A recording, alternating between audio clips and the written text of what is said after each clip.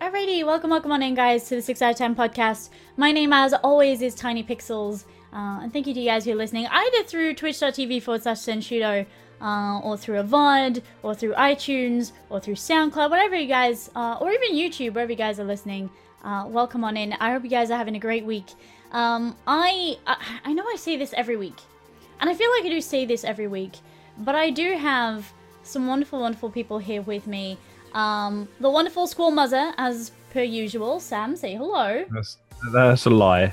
I'm here, but the rest was a lie. Great. Great. So we start this podcast as per usual, calling me a liar.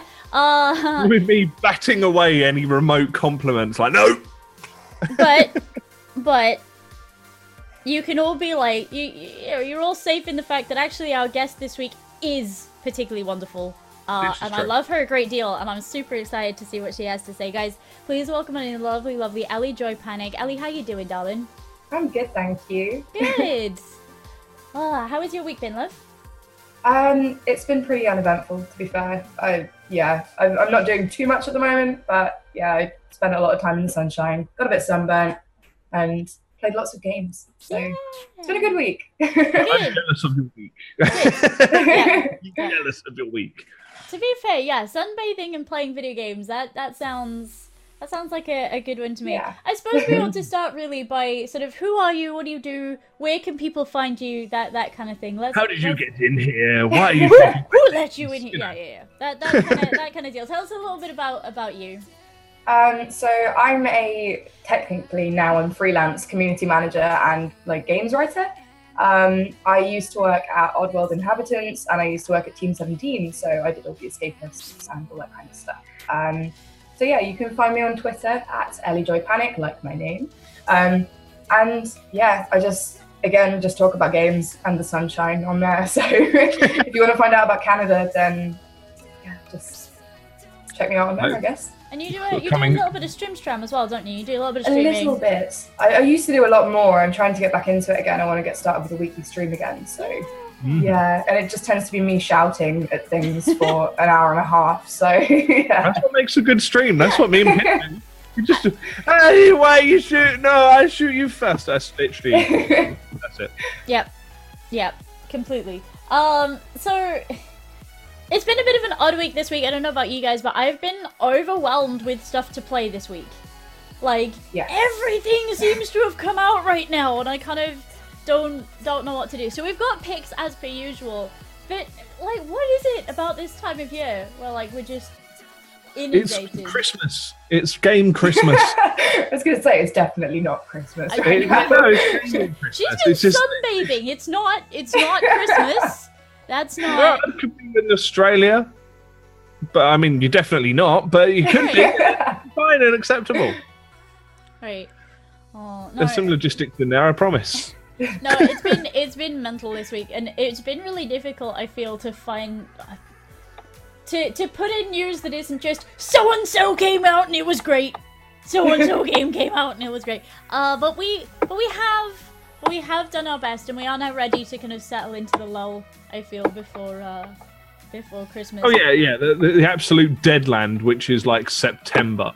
There's just nothing happens. No, August isn't that great either, but September's usually corpse world until the end of the month, where some of the expos start coming around. Right, but I was gonna say we have got Gamescom and things coming up, so that. And we've just had SDCC with a bunch of different announcements, so we've got enough to kind of keep us going. But yeah, it's gonna be a bit of an on until Christmas. I suppose really we ought to talk about an influx of games. Must we? I mean, I don't know. It sounds like hard work to me. But no, I suppose we should probably actually. Yeah. So where should we start? Well, let's start with getting. Well, I'd say I don't know. I've changed my opinion since I first put this on the agenda a little bit, I guess. Which I was originally going to say getting striped up by Sony because they're actually pushing up the price of PS Plus by about €10 a year if you're in the UK, about €10 per year if you're in the EU. They're the main territories that they're changing at the moment. But to be honest, the amount of games that I've had out of PS Plus over the past however long I've had PS Plus, I don't even know. Yeah, I can kind of go with that. That's fine. So it's an extra £10 per year. It's an extra £5 per month. Yeah. No, per quarter, sorry. Yes. And then like an extra couple of quid a month if you pay for it monthly. Yeah. Opinions? Do you think this is fair as a price hike? Kind of, I guess, short notice. It happens on the 31st of August that it comes into effect. I think it's okay. To be fair, I think if they carry on doing the level of games that they've been doing over the last couple of months or so, then it's sort of all right. I mean, really early on, when PlayStation Plus was first a thing, as in with the PS4, when they started making you pay for it, there was some really good games that came out then as well. Like there was Don't Starve, there was Resogun. Mm-hmm. I feel like I got my money's worth then, but in the last sort of year or so, it's been pretty shocking. But then, like, we got Until Dawn last month, and that is one of my favorite games ever. Yeah. And that was just so worth paying for. Like, Well, I mean, I think I bought that for £25 on its Yeah. own. Like, it was a little after release Oh because yeah, I it's didn't want. well Yeah. worth that. Like, oh god, yeah, I played it like 6 times. right, right. Yeah, it's Until great. Dawn is a great one, and I kind of hope that this price hike kind of leads us into having more of these really great, well-known games that people might not have picked up for X or Y reason. So Until Dawn, it has a bit of a strange primary mechanic. It has a really strange way of telling the story. It's a It's so offbeat as well because it's like Right. a B movie. Yeah, I was Like- gonna say, Yeah. like, it's B-movie Stories, horror man. rather than like the traditional like jump scare or body shock horror that we see or that kind of deal. So there's that aspect to it as well. You know, it doesn't carry a franchise, so nobody ever will have heard of it before. So there's Yeah. a bunch of reasons why people wouldn't have picked it up, and I really honestly hope that people did pick it up as part of PS Plus because it is genuinely a wonderful, wonderful game. And I'm I spent hoping... about a week just yelling about it on Twitter. I was just like, you need to download this. There's only one bit that I can't deal with. Aside from that, it's genuinely a treat. Like bit after bit after bit after bit after bit. I'm really intrigued as to which bit. Can you tell without spoiling or not? So Is it this bit where you've got no, to like? no, I can And do you're like, that, but that "Oh." rattled me. That rattled me endlessly because if you get far enough doing that, the creatures, the horror aspect of it stops looking at the characters and starts looking at you, and that's no. Yeah. But Well, the thing I found out that actually moves. It moves itself Oh, to make does you think it? that you're moving, so you adjust. I was like, Oh, what? That's naughty. No, Yeah. the bit that I can't do is in the basement of the house. There's a girl. The coming up out. The thing.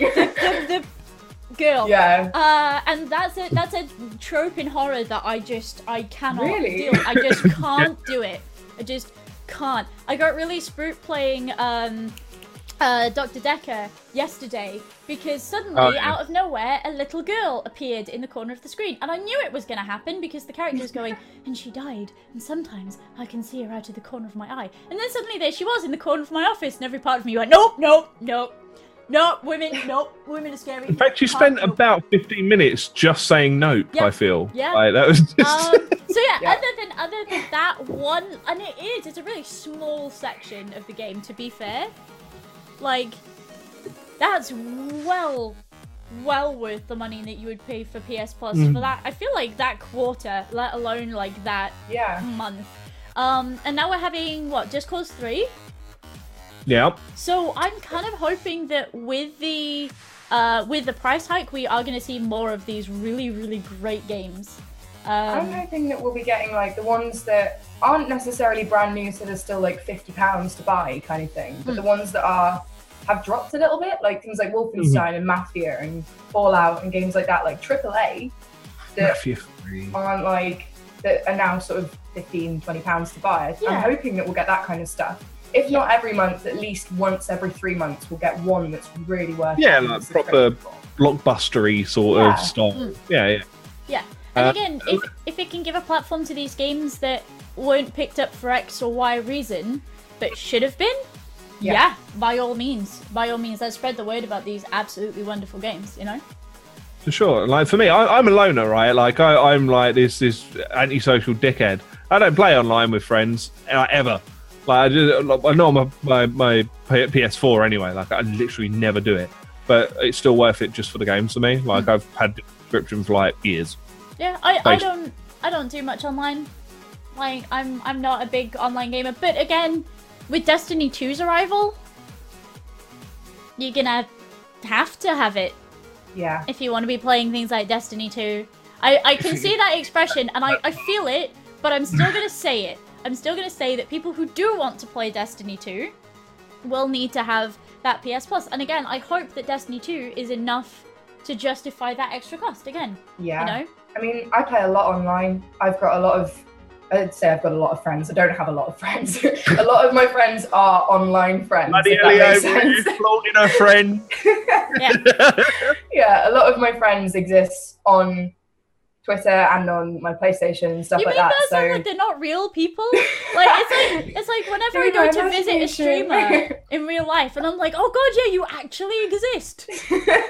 Like, most of my friends exist in the forests. They're just flitting between trees. It's a huge deal for me. Like when me and my partner were living in different countries, that was our way of like communicating and stuff. I mean, obviously we did other things as well, but like it was a big deal for us to get in from work and sit down and play games together. And I do that with a lot of my friends. And I know, for me, is enough reason to have PlayStation Plus. And I will continue to pay for it because, yeah, it's important, I think. Yeah. Oh, for sure. But yeah, no, I'm paying extra money is never a nice thing, but I feel in this case they can make that work for their service. You know, they put out games of good value, so I hope that carries on. I mean, when was the last time they did put it up? I don't even remember. If they have, it was long enough ago that I don't even remember when it was. Yeah, pass.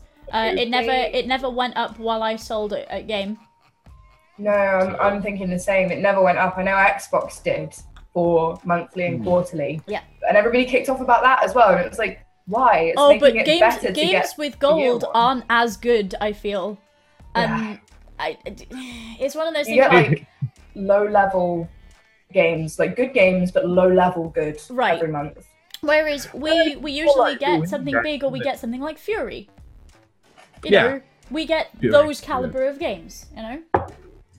Well, like Binding was it Rebirth? Yeah. They gave it as it came out. Literally, it was brand new, released that day, and it was like, there you go, it's on your PS Plus. Xbox just seems to be like really cheaply made indie games. Like, not like nothing wrong with an indie game. Quite like indie games, but like the real kind of sort of lower tier indie games just tend to get bundled in with like one okay-ish game on Xbox's Games with Gold. That's how it feels for me, anyway. Yeah, I mean, I'm kind of biased because I'm not a big fan of the Xbox One as a console.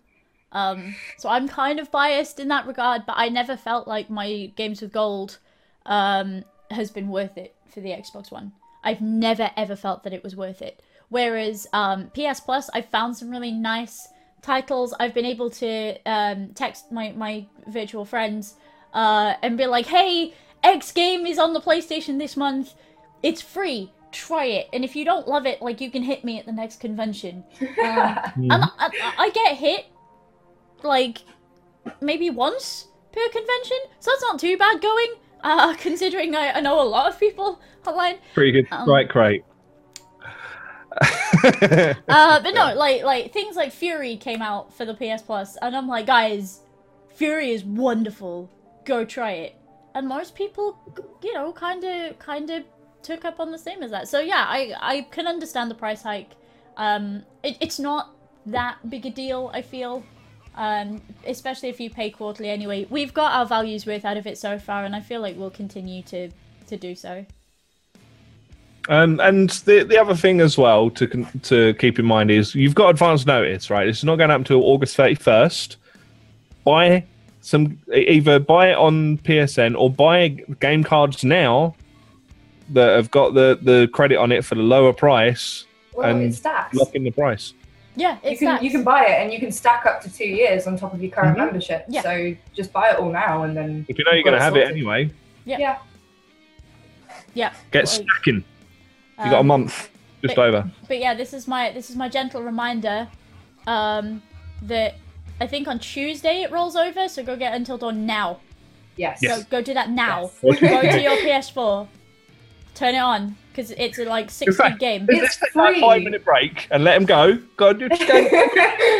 But no. Yeah, this is my reminder that Until Dawn is actually a great game, and you should go. You should go press the button. But yeah. I've been told. I mean, we did it kind of this way the last time I played it through. But a really good way to do it is to get 8 people together and have everybody assigned to a character, because you play as 8 characters throughout, and then you are responsible for your character. And then you can cause fights or be nice to people or leave someone to die if you don't like them. And it's great fun doing it like that as well. So it's an awesome party game. We're all yelling at the TV. So yeah. May have to do that next time I have that many people. It's great. Around. Yep. Add in some drinks and it makes it like 10 times better as well. The other thing to remember is you don't have to save everybody. And sometimes some of the best scenes in the game are when you look at somebody and you go, nah. Yep. Don't you talk to him like that. Genuinely, some of the best scenes in the game are when you look at somebody and you look at them being chased and you go, you know what? Just gonna put the controller down. No. Yep. Yeah, done. They are wonderful. Go do those as well. Yeah. The deaths are incredible in it. I watched a load of the death scenes because I've not actually lost them all in one run through, so I don't know. I don't even know how. I don't even know how you managed to do that badly, or you consciously make that choice. Like you can consciously choose to kill them all, and it's wonderful. You can also consciously choose to kill like 6 of them in the last 2 minutes of the game, which is incredible. I have to keep this still. Oops.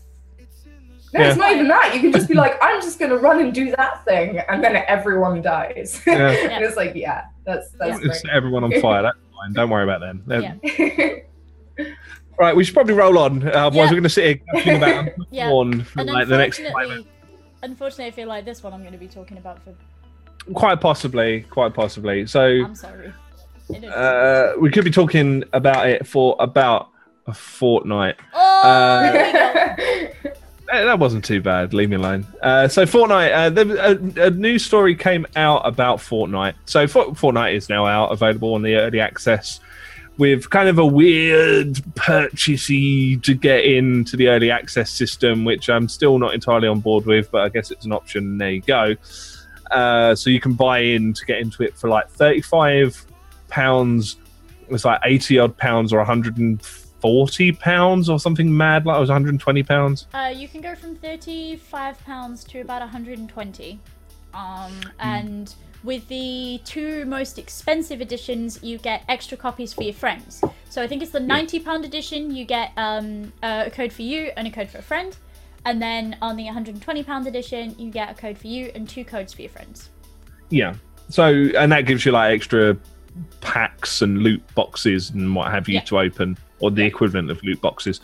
But then it's going to be free to play next year, which is kind of the mad part. I don't quite understand the high buy-in to then play a freemium game. It's a bit weird, but anyway. Someone has started moaning about how they've reached the paywall in extremely inverted commas.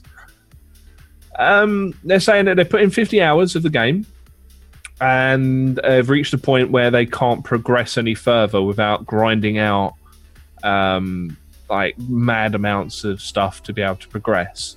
But then they've also said that they've only got 1 legendary piece of equipment. I've probably played 10 to 15 hours of it so far, and I've got more legendary equipment than I can possibly even begin to consider. So, in addition to this, yesterday we were actually all granted. So the loot box system is you get pinata llamas, and you hit the pinata llamas, and the loot falls out. And if you hit them and they turn silver, you then get more gear. If you hit them again and they turn gold, you get more gear again.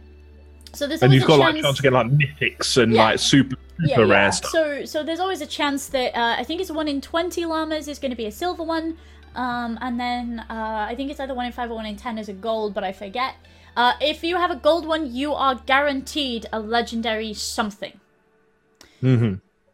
Out of the 15 that we were given yesterday, one of them was guaranteed to be a legendary item. That puts my count, after about 20 or so hours in the game now, like maybe 25 hours in the game now, to 3. What colour is legendary? Orange. Is it the orangey one? Yeah. I have got, I want to say 7, 8.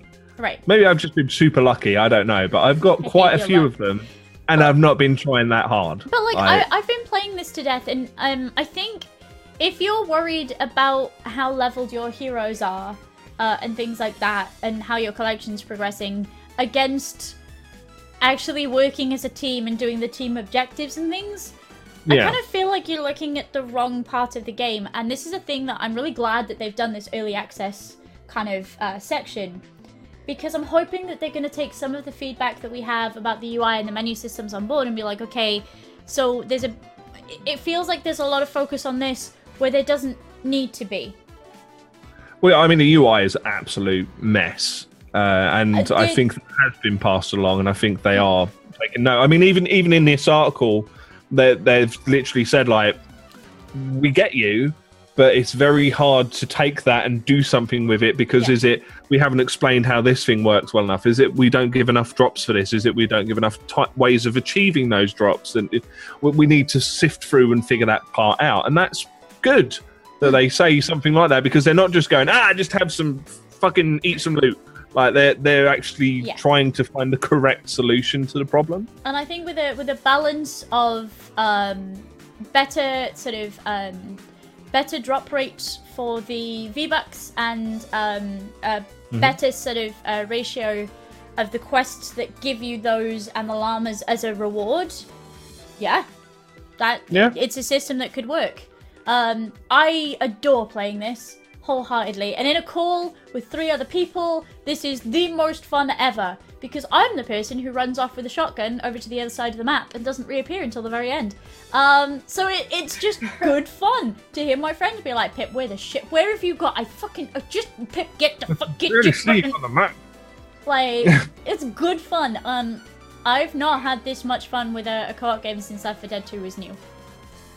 Well, I've been watching my other half play it, and he's been really enjoying it, and I've been enjoying watching him, that's different. Like I've been watching him play all sorts of stuff, but I've actually been paying attention to this because it's enjoyable to watch, because it's interesting, and it is a lot like Left 4 Dead, but more, I guess it's less targeted at adults, if that makes sense. It's accessible to everyone, so you can get a whole range of players into it. Yeah. I can see it having a huge community as well, like in not very much time at all. And it's intuitive the way that you play.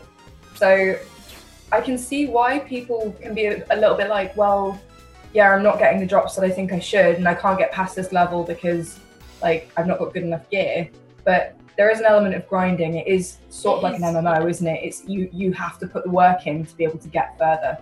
And it could be that there's issues, but it could also be the patience of the players. Yeah. So that's what early access is for, right? So that they can iron out all these problems before releasing it properly. And just the sheer likelihood of them only have gotten 1 legendary, even like ignoring the extra packs that were given yesterday that almost guaranteed at least a couple. Yeah.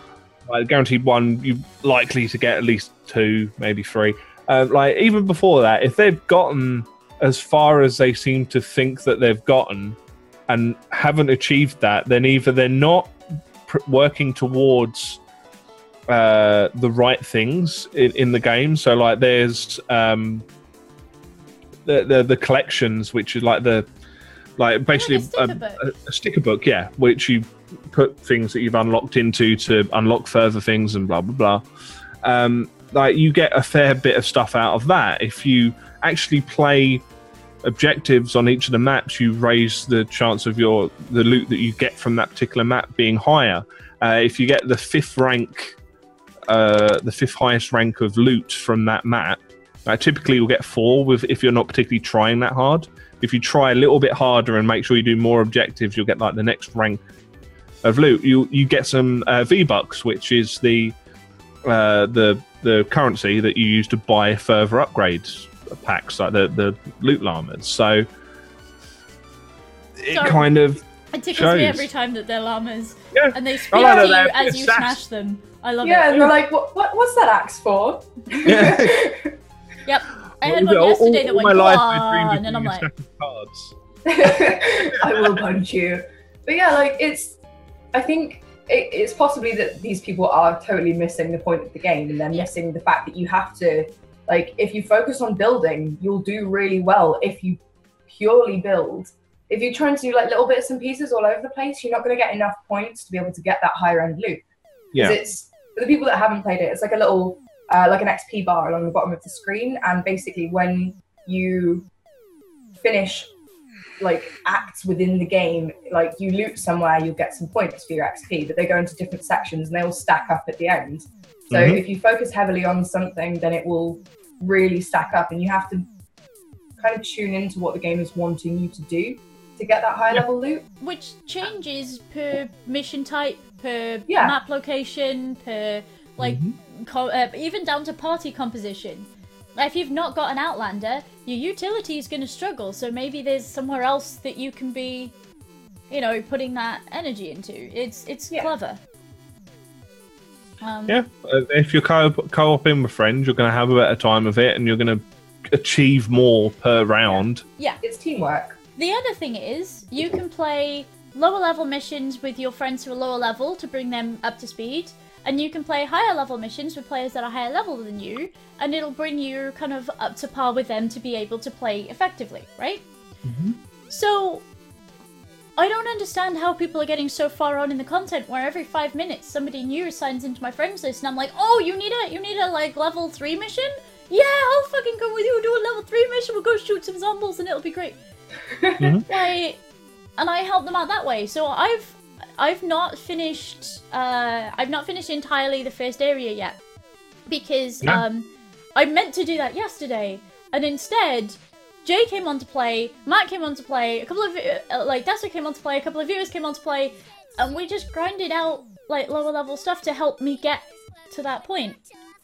So I kind of don't understand why people are just pushing through the content endlessly when there's a bunch of fun to be had just grinding stuff out. It doesn't feel like you're grinding stuff out. Though. Like, some people really don't like that. I mean, when I played through Dying Light, I must have played the first 3 hours of content like 8 times, just with different people, because it's like, oh, you started Dying Light, I'll jump on with you then and start it from the beginning again. And it's just, some people, it just doesn't appeal to people. They just want to do their own thing, and they're like, oh, I've heard this game's really good, and they'll go on it and they'll play it, and they'll be like, well, no, I don't like it because it's not fun, but they're missing the point.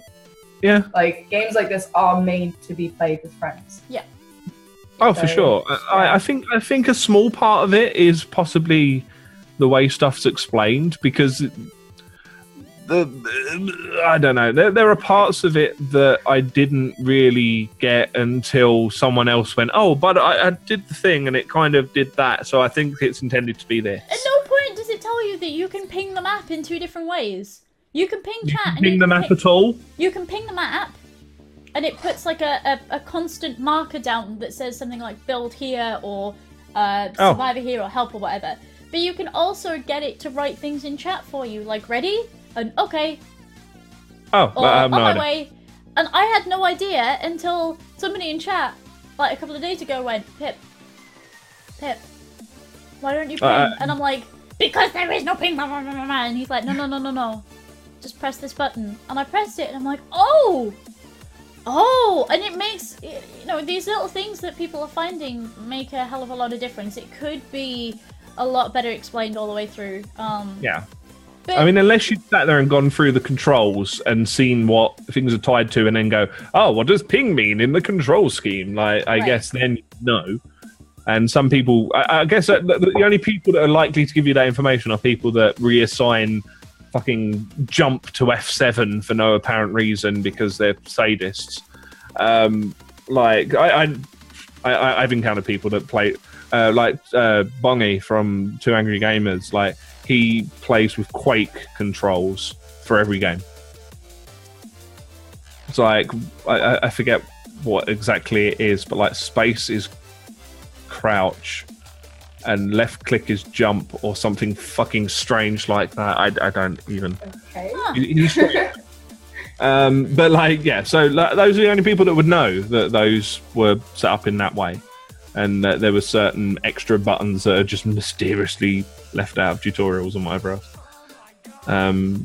So yeah, I mean that could be part of it.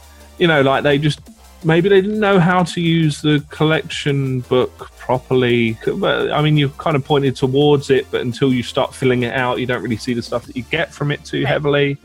Leveling up your characters, you're kind of shown to do it once, but you're not really shown the effects of what that does. Like, you just see that someone's leveled up, but there's no kind of direct, oh, they've got a +5 to attack now. Like, you don't really see that reflected very well. So maybe, I don't know. Yeah.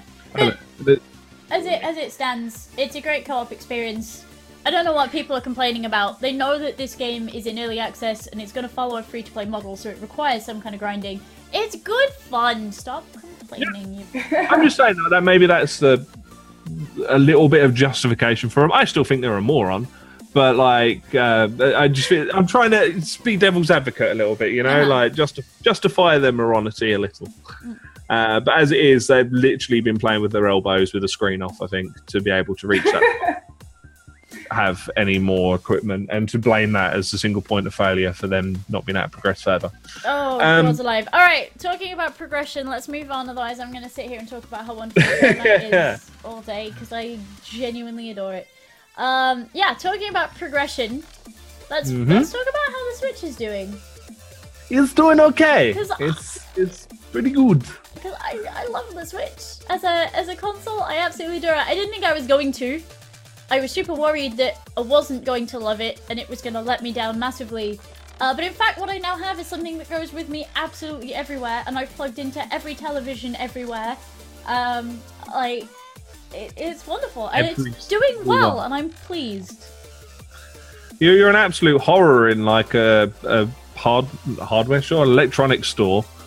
Like that's each every TV. Doesn't get to the back of it, Without fail. I've been playing the absolute living daylights out of Splatoon 2, out of Zelda, out of Binding of Isaac, because of course I have. Like, even Mario Kart. At one point, Matt and I grabbed a chair, put the console on a chair so that we could sit in bed and play Mario Kart and punch each other. And it's just... At one point got shoved clean off the bed. Oh, and I landed on a box on my poor spine, and it hurt. I didn't know Mario Kart could hurt that bad. But yeah, I didn't laugh much. I love it as a console, and I'm so glad it's doing. You've got one of these, right, Ellie? Yes, I got one day one. I very nearly cancelled my pre-order. I saw one in the flesh, and I was like, "Oh, that's really small," and like got really upset. I was like, "What if I spend all this money and it's not good?" And I was actually saying to Stephen this morning, like, I am so glad that I paid all that money for Zelda. Like, so glad. I got 130 hours out of Zelda, and I've still not technically finished it. Yeah. Still got shrines to do, and it went everywhere with me. Like, literally everywhere. I mean, I've not played it that much recently, but I'll take it to friends' houses. We're going to have a Mario Kart night. I played it on the plane. I mean, there's something about the power in such a tiny console. I'm like, oh my God, this is so pretty. And it's great. I love my Switch. And I'm really pleased that it's doing so well, because Nintendo deserve it. So yeah, to say how well it's doing, 4.7 million units shifted so far, and they're projecting 10 million in the first year. So madness. That's way too many Splatoon players for my liking. Yeah, and like they've sold 1 million copies of ARMS already, and that game I don't know. Just stop. Really? I don't get it. I don't get it. I don't get it either. I really want it. I keep asking Steve for it because every time I see it, I'm like, this looks like a fighting game that I could sit down and be like, it's colorful and wacky, and yeah, and it's kind of in the same lane, in the same kind of vein as Splatoon is my gateway into shooters, because I'm no good at shooters. But Splatoon is loud, and it's colorful, and it's adorable, and I love it, and it has cats, and it has squids, and it has paint, it has everything that I love.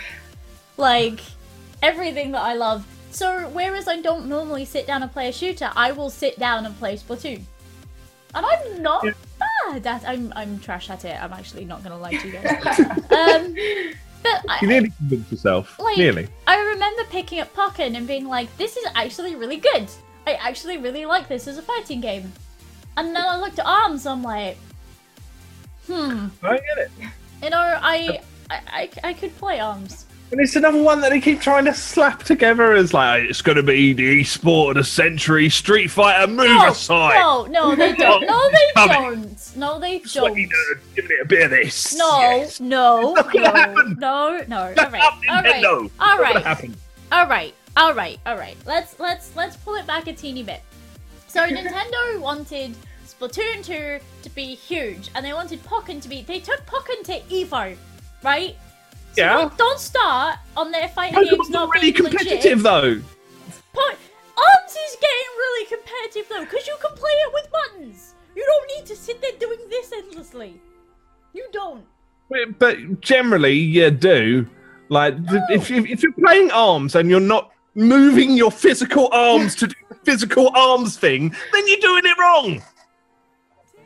No, you can play it with buttons. You are allowed to play it with buttons, and it works just as well. Disqualified. I understand. It's called ARMS because they have arms, not because you have to use yours. Okay? But I swear, No, like that no, when they demo it, you can do this endlessly, right? You can. Oh, refresh notes. Don't have to. But no, I don't see it. I take Blind. issue You are blind. with stuff that like Stupid. gets slapped together as an esport when it's just like, if people want to be competitive with it, cool. Let them be competitive with it. But it's not, though, is it? Like, if we're being honest, now heart of heart. No, I'm totally on your side here. Like, I looked at it and I was like, what is this? And through all the trailers that have come out, all my friends that have got it, I'm still just like, what is this game? Because I think the decider for me was, when, it was really early on, but when they did the event in London and loads of people went down to go and like play on the Switch before it came out. Mm-hmm. In my old job, 2 of my colleagues went down and one of them was playing it with motion controls and like really getting into it, and he was like trying to do all the combos and everything, and one was literally just stood there going not doing anything, and he thrashed the guy that was using motion controls, and it's like, how can that be fair? Like, he wasn't doing anything in particular. He was just pressing the buttons, and the other guy was like trying so hard. But that's the same as Tekken. People who try and learn the combos and things, and then you have that one friend who just rolls their face across the controller endlessly, and they end up winning just out of sheer like. But when Tekken is played as an esport, right? The people that know the combos are the people that do the wins. That dude that literally just goes like this. It's like, how are you winning? It's almost like stroking a mechanical cat. That's it. It's the people with the big boards with the big buttons that mystify me endlessly. Because like you hardly hardly see their hand move. It moves so fast, and I'm like, how is this? How? I don't. But yeah, like and the thing is as well, as far as the game's concerned. As far as like shuffling in a circle a bit and doing one of like 5 moves repetitively, I don't really see it being that engaging for that long a period of time. It's like, it's really simplistic. As much as it has some combos, it's still super simplistic. I'm a little bit intrigued. Like, I'm not going to lie, I want to have a go on it to see if it's just Wii boxing where you can just go like that. And it it just kills everyone. I want to see if that works. But other than that, I can't see it lasting, but it's really, really popular. And I just don't understand. But each their own, I guess. I guess. Zelda.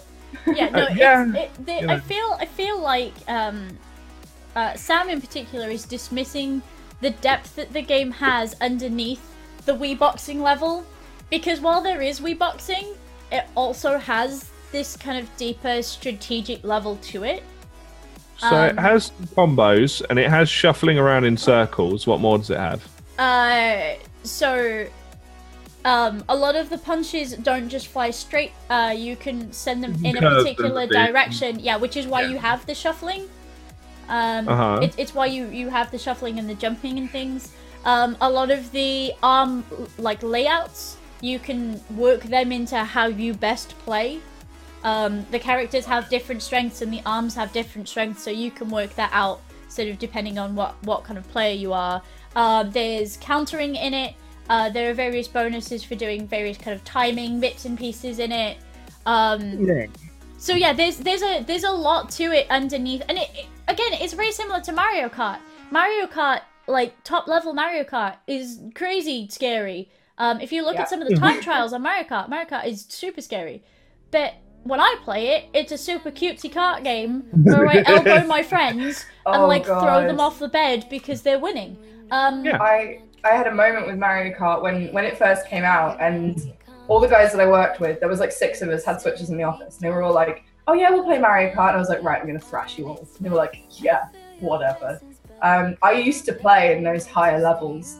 So, I am one of those people that knows all the shortcuts, all the best drifting spots, all the best lines, where to get all the coins. And they were just like, "What the hell is going on here?" Because I was just PvP around the track, and it is as deep as a racer can get, I guess. You have to customize your weight and your drifting and your grip and all that kind of stuff. And from that perspective, I get it, because I've seen that deeper side of Mario Kart that is on the surface just a racing game. Yeah. So, yeah, it's interesting to see how deep it goes, but I'm just not that bothered, I guess. Yeah, But to me, it just looks like a stripped back fighter with motion controls added in as a gimmick. But which it's not stripped back. You just aren't seeing the bits that you think have been stripped away.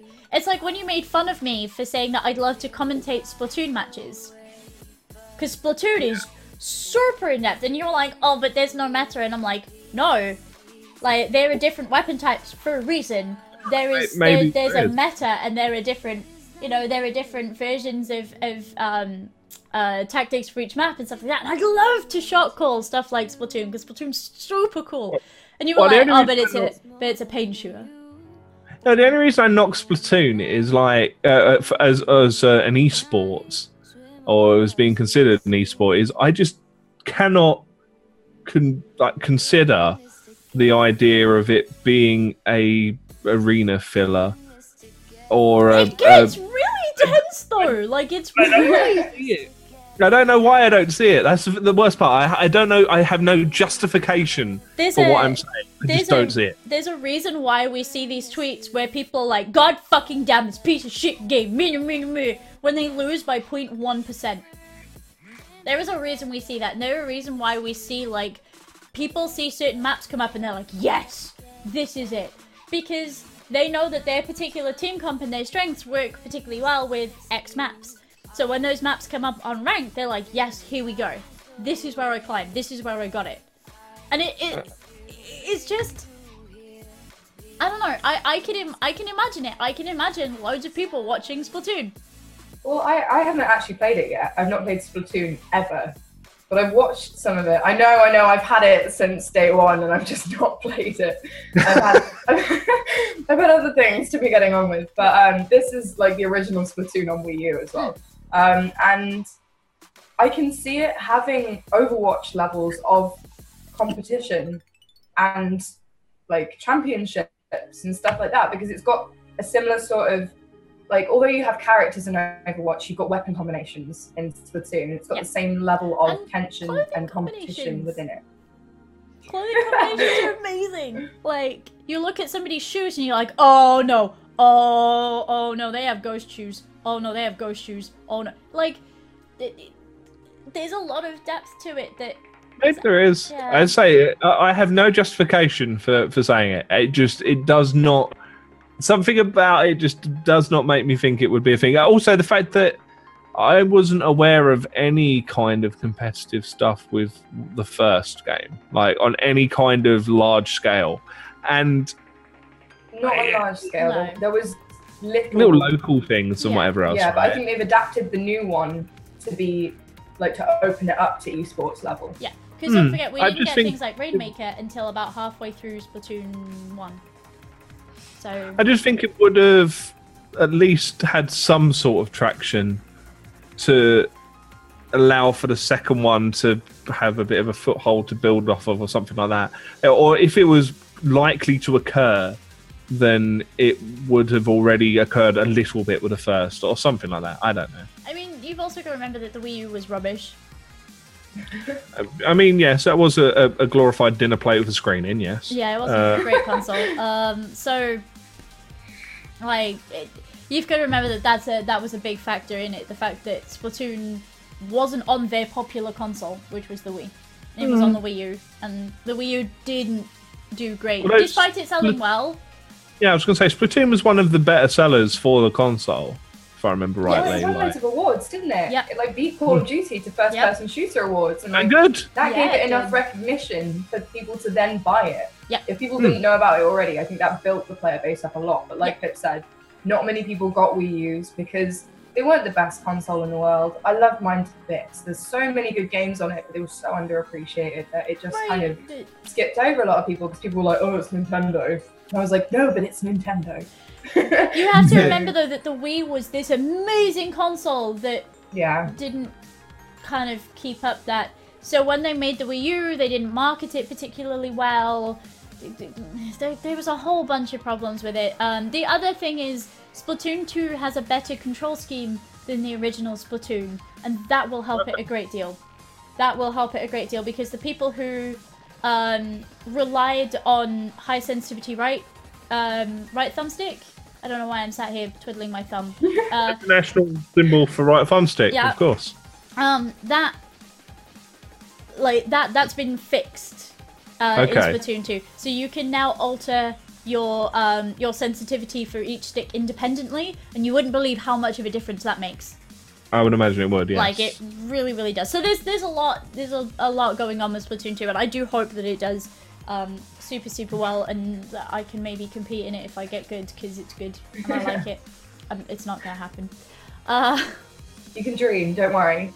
I believe in you. I just want to be a commentator for Splatoon, like, just once. I'd love to learn to do that and do Splatoon 2 commentary, because it's just so good to watch. Like, it's so interesting to watch. I actually love it. Like, I really, really do. But, you know. Fair play. I don't know why. I don't know why. I just don't see it. But from things that are not going to happen to things that just didn't really happen, but also in the Nintendo space, Yep. Pokemon Go's first fest for their game was absolute shit show, and I have no idea how they did not see this coming. So basically, it's a fest with Pokemon Go as a focus, that mobile game that uses mobile data in order to do things on mobiles, and they didn't have enough data capacity for the event, so no one could get online and the servers kept crashing, and so they called it quits early on the day and gave everyone a full refund, and that was it. And how do you not see that coming? How do you not phone up like AT&T and be like, hey, we're going to have like 100,000 people turn up, perhaps give us a signal booster? Like, I don't get it. I'm super worried about Niantic. There are some serious flaws with that game that haven't been addressed still, and it makes me sad, because Pokemon Go could be amazing. I feel that the issue for Niantic is that they don't have, beyond what's been released, they don't have much of a pipeline of stuff being finished and completed and done. I feel like they put the game together initially in quite a short period of time, and that meant that they just don't, they don't have extra content and extra fixes and extra patches and whatever else lined up to be released. What is this video? Well, I don't know, I'm like mesmerized by it. Look, this is right. So this is a music video for the Pokemon Go track by DJ Cutman from Game Chops, and it's a fucking banging track. Okay. I thought that they had contacted people, and just those people hadn't shown up. Oh, okay. No, it was something to do with the actual Niantic servers couldn't handle it. There was problems on both ends. Right. Well, yeah, Basically, it wasn't. Both sides. Yeah, it was partially that there wasn't enough signal, and partially due to the Pokemon Go servers. Right. And it just all went wrong. But how do you not account for this? Did they not think it? It still baffles me that Niantic don't think Pokemon Go is as popular as it is. That still baffles me endlessly. Because when it first launched, they were super overwhelmed by the amount of people who wanted to play it. And so the servers went down every 5 minutes, and you couldn't possibly do gym fights ever because the servers went down every 5 minutes.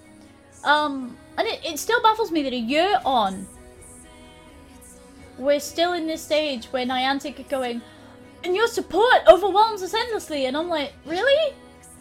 You're giving us Pokemon that we can have. Yeah. Like in on a our device hands. that's got a Nintendo thing on it, which means that it's a lot more accessible to a lot more people. Like, all of us have these things. And we can have Pokemon on them now. Are you kidding? You don't think that's... It baffles me endlessly. But, I mean, I do feel bad for them that this went horribly wrong. And I'm really glad, actually, that a lot of the fan-organised events across Europe have been doing super, super well. They've been doing really, really well. And I'm gutted that I haven't got out to any of them events yet. and stuff as well. Mm-hmm. Yep. Again, they're pretty popular, and they grow each and every time. One of my friends runs, well, at least ran one of them around where it started. So they went around Hyde Park in London and just picked up Pokestops and shit like that, and that's pretty cool. Well, we used to do Pokemon walks in the valleys. Super easy. If only they had stops there, that would be great. Well, some places in the valleys do. Where I live, I'm out in the middle of nowhere, so I literally don't have anything unless I walk into the village. So I've come home from London, and I physically can't play Pokemon Go anymore. I should at some point just I don't know, I should try and find the map of how many Pokestops there are around my place, because it's just disgusting. As far as the eye can see. In my old flat, my other half used to lie in bed, and there was one just down the road, and you'd just sit pinging it just in bed, because it was just, they were everywhere. And I remember when it first came out, you'd just see people all over the place, and went out for a walk at 9:30 at night, this time last year, and there was 3 Pokestops all within a couple of 100 meters of each other, and there was hundreds of people out. And I mean, you don't really get that anymore, but I do still see people, and it's really obvious when they're doing it, because they're all walking along, and they're like this, just going like this, trying to find things, and it's why? How is this still a thing? A bit of that. But no, people still love it, and now that we've got raids and everything, people adore the raids. At CoxCon, I know there were a whole bunch of people who went out and did the raids, time after time after time. Because people love that kind of deal. People love that kind of deal. I'm trying to load a map to show you guys that there is literally nothing. The wilderness. Wow. I mean, that's... No, that wasn't one in the distance. That was another road. Yep, that's it. Whereas, outside of where I am, there's an old heritage fort. And every cannon is a Pokemon stop. So you can walk around and put... 3 o'clock in the morning, there are still people out there with torches going around all of these Pokestops. There's Pokemon lures out there more or less 24/7, even now. It's insane. It's interesting, though, that in chat, people are saying about how, they were probably super understaffed to start with. And that I can understand. The initial reaction I can understand. But they have if you are a year in, and you want to put on a giant event on that scale, surely you look at your team numbers and you go, do you know what? I don't think this is a good idea. If we support the fan ones that are going to be smaller, maybe that's a thing that we can do. But that event was meant to be ginormous, and they had huge amounts of people pre-sign up for it, of people register interest for it, all across the place. So they knew how big this thing was going to be, and they must have at some point said, oh god, like we have done a mistake here. Yeah. Like, I know they gave him some coins to say sorry, but it's like, what about if I've just spent like 100 quid on trains to get up here because I'm a super fan for Pokemon Go, and you've given me like 2 quid's worth of fucking Pokemon coins? Oh, cheers. Yeah, appreciate it. Yeah, like people. I was tweeting at Niantic support the other day because I'm like, hello, I still live in the countryside. Am I ever going to be able to play this game? And I suddenly looked at their support and went, oh, this was a really bad time to do this, because they're constantly like, hi, if you have a pre-purchased wristband, you can contact X number. And I feel bad for them. Yeah. Like, I really do feel bad for them that they're having to deal with this. But surely at some point, somebody must have looked at this and gone, this event is not good for it. And I don't understand why they went ahead with it. Yeah, maybe Pokemon Company pressure. But then... Yeah, generally, if people start seeing that it's a bad idea, there'll be some pressure from higher up somewhere. You see it a lot with game launches and things. Right. There'll be some pressure from higher up, and they're like, no, you've got to still do this at this time. It needs to happen. We've put all this money into it. You've got to do it. Make it work. And people will just be like, well, we don't know how, but we've got to do it. So... Throw some magic money at it until it works. It'll work. Keep throwing money at it, right? Yeah, I understand that it's a difficult thing, but there's no way in hell that event should have gone on. Yeah. Absolutely no way. And I feel immensely sorry for the people involved who are now having to deal with this massive fallout over it. I feel bad for the customer service people, not so much for the execs that probably should have pulled the plug. But, you know, again, Niantic, if you're listening, if you could please fix it so that I can actually catch Pokemon in my house, that would be really good. Thank you. If I could, if I could stop having to like buy Pokeballs because there's nowhere to pick them up. So the reasoning behind that, by the way, is because I would imagine further down the line they're going to do the same thing with Pokemon Go that they did with Ingress, which is basically, hello, I am's company, can I please buy a Pokestop? Yes, and they've talked about that before now. Basically, that's a thing that they've talked about before now, and it's inevitable. But if we could have a way of recommending stops in areas nearby us. Ingress does have, and Pokemon Go does, but you have to like find a specific email address to send them to. Well, like if you had near your house, if you had a restaurant or something, and they were the only place near your house that bought a Pokestop, it would do wonders for their business, wouldn't it? It's just like, why do they not think of these things? Yeah. Why is this not already implemented? But then we still don't have trading, we still don't have PvP, which was shown in the initial trailer. So as far as having things that should be there goes, we're not quite there yet. Yeah, we're not quite there yet. But again, game development is hard. They were probably a small team coming off Ingress. Game development is hard, and you always have to bear that in mind. As somebody who picked up Unity 2 days ago, game development is hard, and I don't. No, it's just picking it up, let alone using it. You know. Yeah, I was just trying to community. This is why I don't do the development. I'm like, you guys can do this because you know what you're doing. I will do the community and the people instead. That is fine. That's literally what I do. I just scream I'm like, right, this needs to be one of those. All right, off we go. No, I'll come back in about 10 minutes. 10 minutes for you to make that? Okay, yeah, about 10 minutes. Okay. I picked up. I had a really neat idea, and I picked up Unity, and immediately I had two of my game dev friends messaging me, being like, "Do the thing, make that," and I'm like, oh, okay. So I opened Unity and looked at it for half an hour and went, "No, this is scary," and closed it again. So yeah, game dev is super hard. And I have the utmost respect to everybody who works in game development. It is very difficult. Well, I mean to talk to you about that, because I think I've got someone that could probably just make it for you. No, that's not the point. I have to learn. That's not the point. I have to do good. You learn to make the thing, or some such. That one. Should we move off Pokemon Go before I feel sad? There's no cosmetics in Pokemon Go that I can liken this to, so we'll just say cosmetics, player unknown's battlegrounds that they're going to add in. So instead of you getting your cosmetics out of crates that you earn points from winning matches to redeem against crates, you'll also be able to purchase certain vanity items, which are all based around or themed around Battle Royale, which is that Japanese sort of cult movie from the many years ago. But they're all going to be themed around that, and you can buy them with real muns. And they're also going to have another crate coming, which is for the Gamescom Invitational, where you can buy keys to open that one for $2.50 a piece. Is that the one where the new weapon is only going to appear in? I forget. Yes. Yeah? Yes, I believe so. I don't remember, but I know that they introduced a new weapon, and then they went, by the way, it's only coming in crates.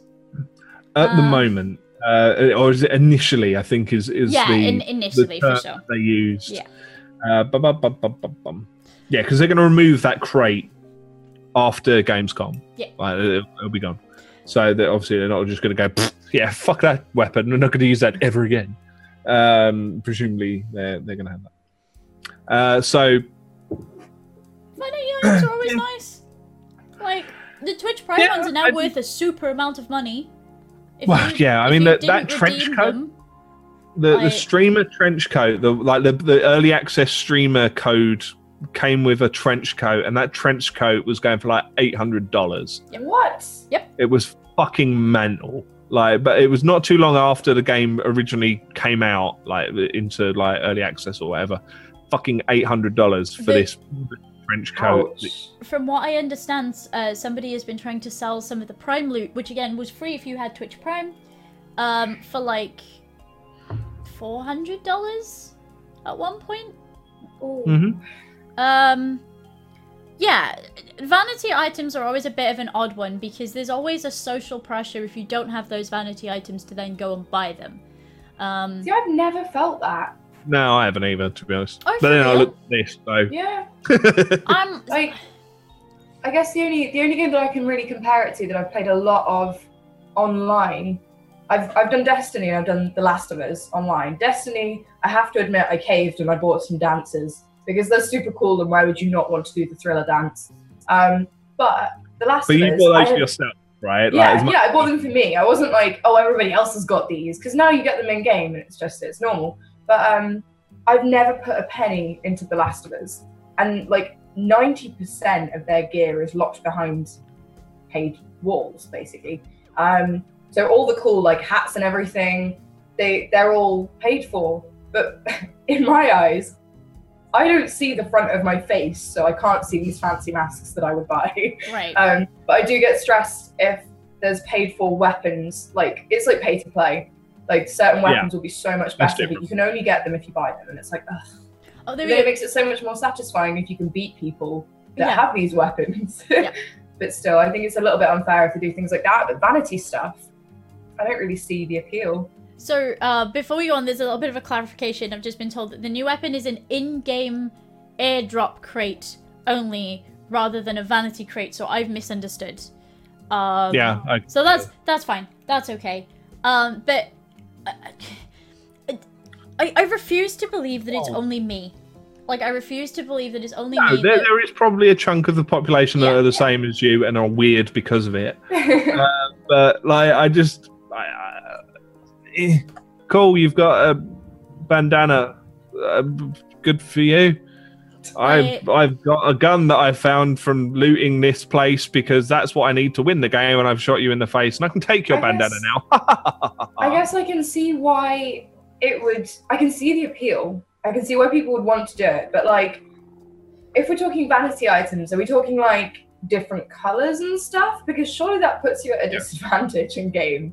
If you're not like ground colored, you're just gonna get spotted. It's like, yes, I shall buy a bright orange tunic to wear, but like, it's just, you're just gonna get seen everywhere. Maybe it's gonna be all camo colors that they're gonna sell, and the rest of them are gonna turn. What about like a disco ball helmet or something? Like, I would buy that shit, but or maybe. By you buying a vanity item for yourself that's quite normal, you mandate that everyone else in the game has to have a disco ball helmet. Maybe that's the way that they're going to swing it. And it becomes a pay-to-win item instead. It's additional income for them to carry on developing the game even further. Which is important. It's additional income for them to sponsor esports events, which they're starting to do with it as well now. Like, I would imagine, it doesn't actually say it in the article, but if it's anything like what they do with, like, say, Dota, for example, like this invitational crate, which you can buy keys to open, the money from that is probably at least in part going towards the prize pool for that Yes. invitational that they're doing at Gamescom.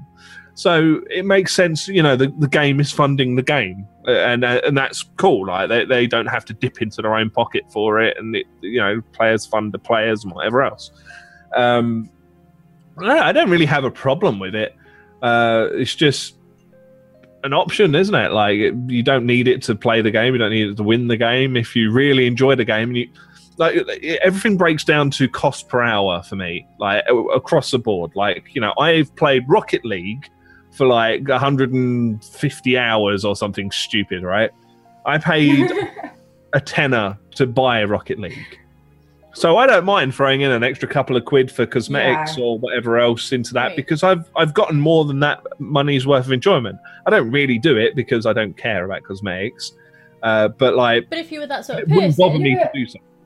Rocket League is it's actually a really good example, because like they've got loads of different themed like packs that you can pick up, haven't they? Yeah. Whereas is this going to be themed?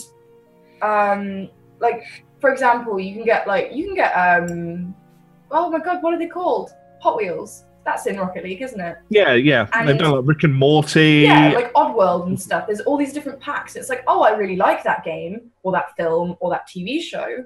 I'm going to then put that on my car. That won't really work in PlayerUnknown, because like I said, if you get something that's Rick and Morty themed, in PlayerUnknown you have a white lab coat. You're just going to be everybody's so gonna obvious. See you. Yeah.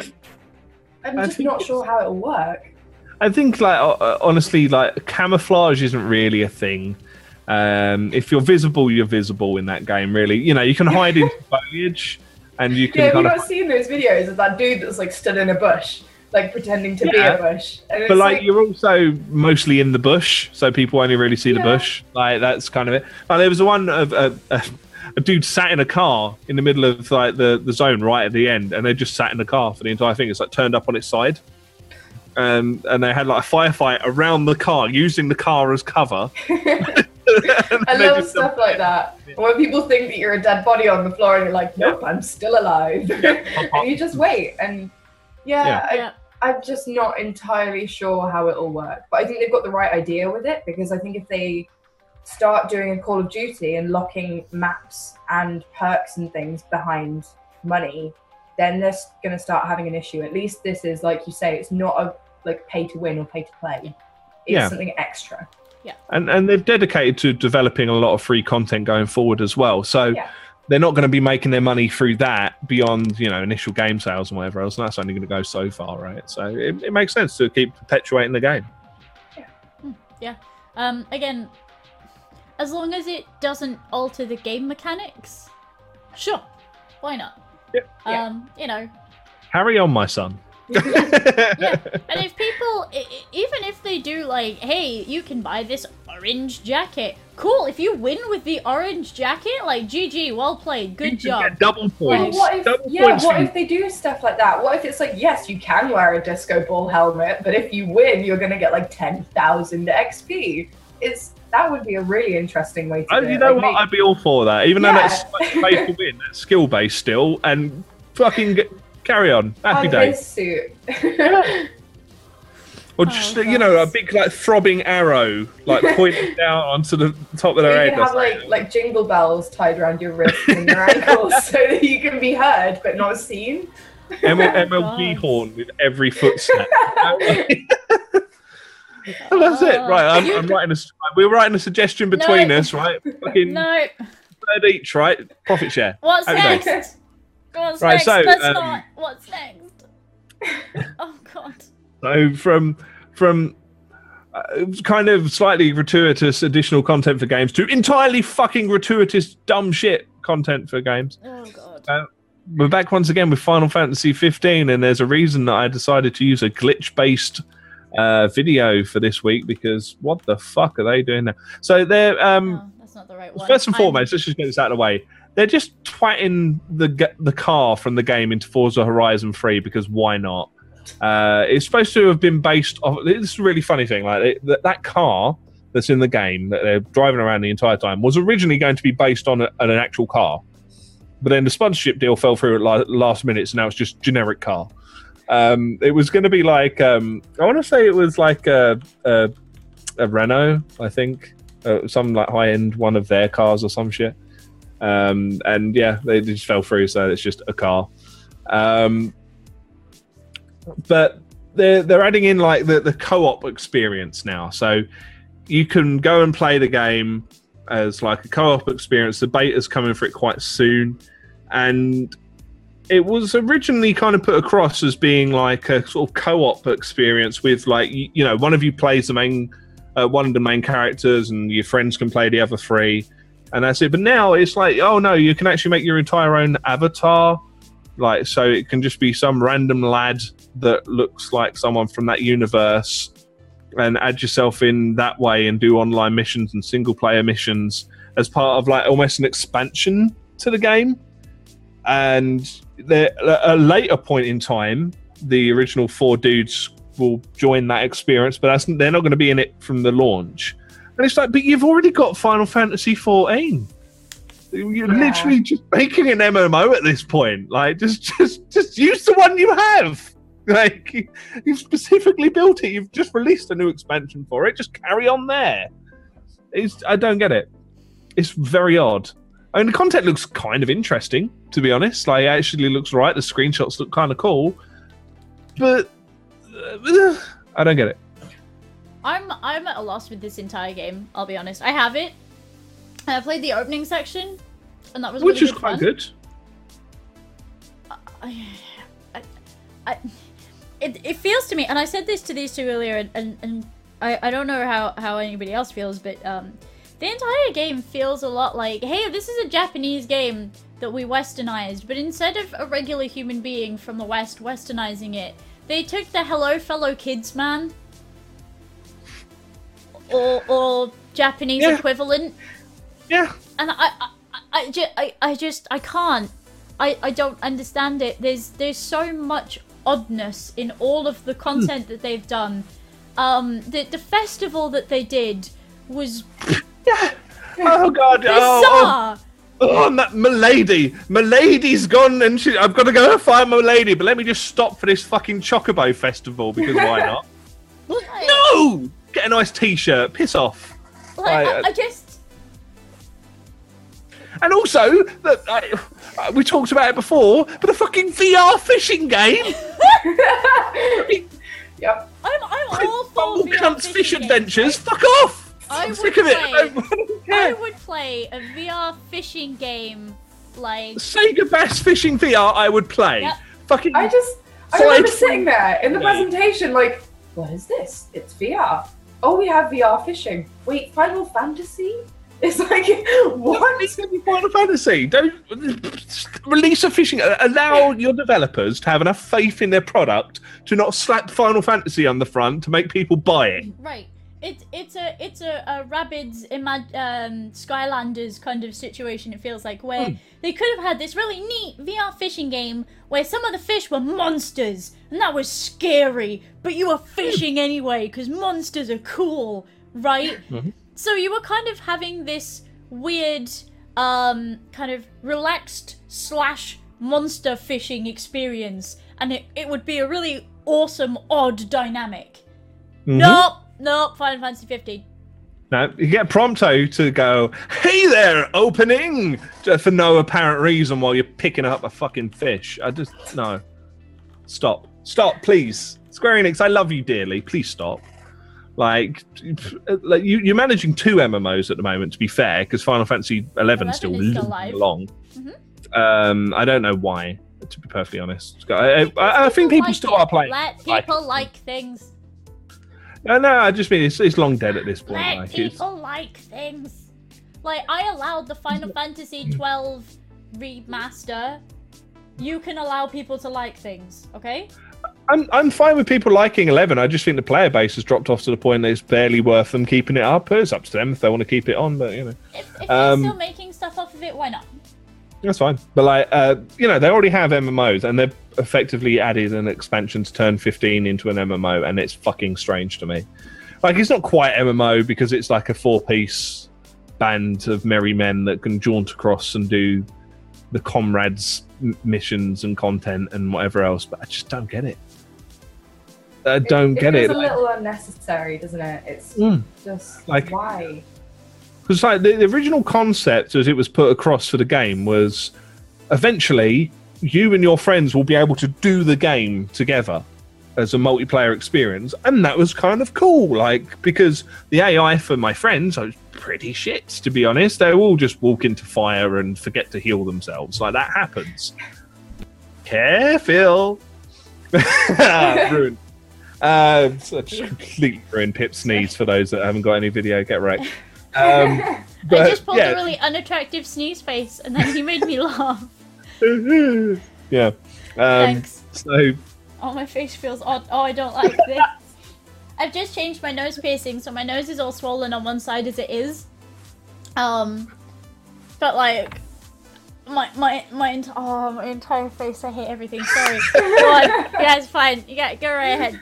But yeah, you were supposed to be able to do like a multiplayer experience through the normal game, but now this is a bunch of extra stuff, and you can be people that aren't even in the game.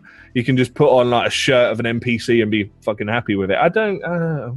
Why you do this? I don't know. I don't hope get it. People enjoy it though. I hope the people who genuinely, because it has a huge fan base. People adore this game.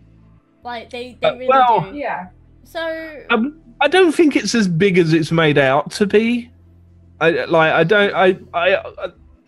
heard very little, like just from people in general. I don't know. I've seen Tumblr. I've heard the Final Fantasy 15 Tumblr space is a terrifying experience. Yeah, but and I do 3 out of 10. Like, don't recommend. To be perfectly fair, any vaguely attractive man will have a wild Tumblr following of fan art of them fucking a fucking gerbil for no apparent reason, because that's what Tumblr does.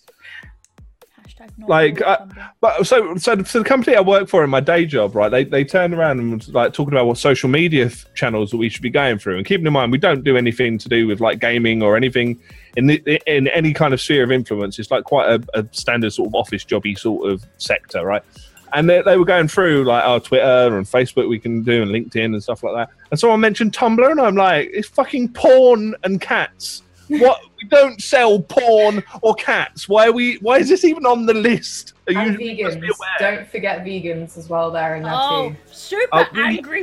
I've got no problem with vegans. No. None in the slightest. But super angry vegans. Oh boy. I was on Tumblr for uni for about 6 months, and then I just deleted it because I was just like, I don't like it in here. I do social media as a day job, and I did not like it in there. There's very little redeeming qualities to Tumblr, in my opinion, unless you're 13 and very angsty, in which case it's fantastic and a world you can delve into. Look. Okay. Look, if you want to sit there looking at the hand-drawn gifs of decently looking men fucking gerbils and filthy. I like the pretty pictures. I like the art side of it, not the fan art. Just art is really good. And as somebody in chat rightly says, if you are into not safe for work tags, like, I'm not gonna actually say what he said in chat because that's naughty bad. But if you like your not safe for work tags, Tumblr is a great place for that kind of content outside of Reddit. Like, whatever. But outside of that, don't. I guess. But anyway, so, I mean, Tumblr does fit in quite well with Final Fantasy 15, given the fact that they all look like users of Tumblr. But, and I'm sure they heavily feature on Tumblr. Can we not? Let's not. No, but my point is, I don't think that the following for 15 is as big as it's being made out to be.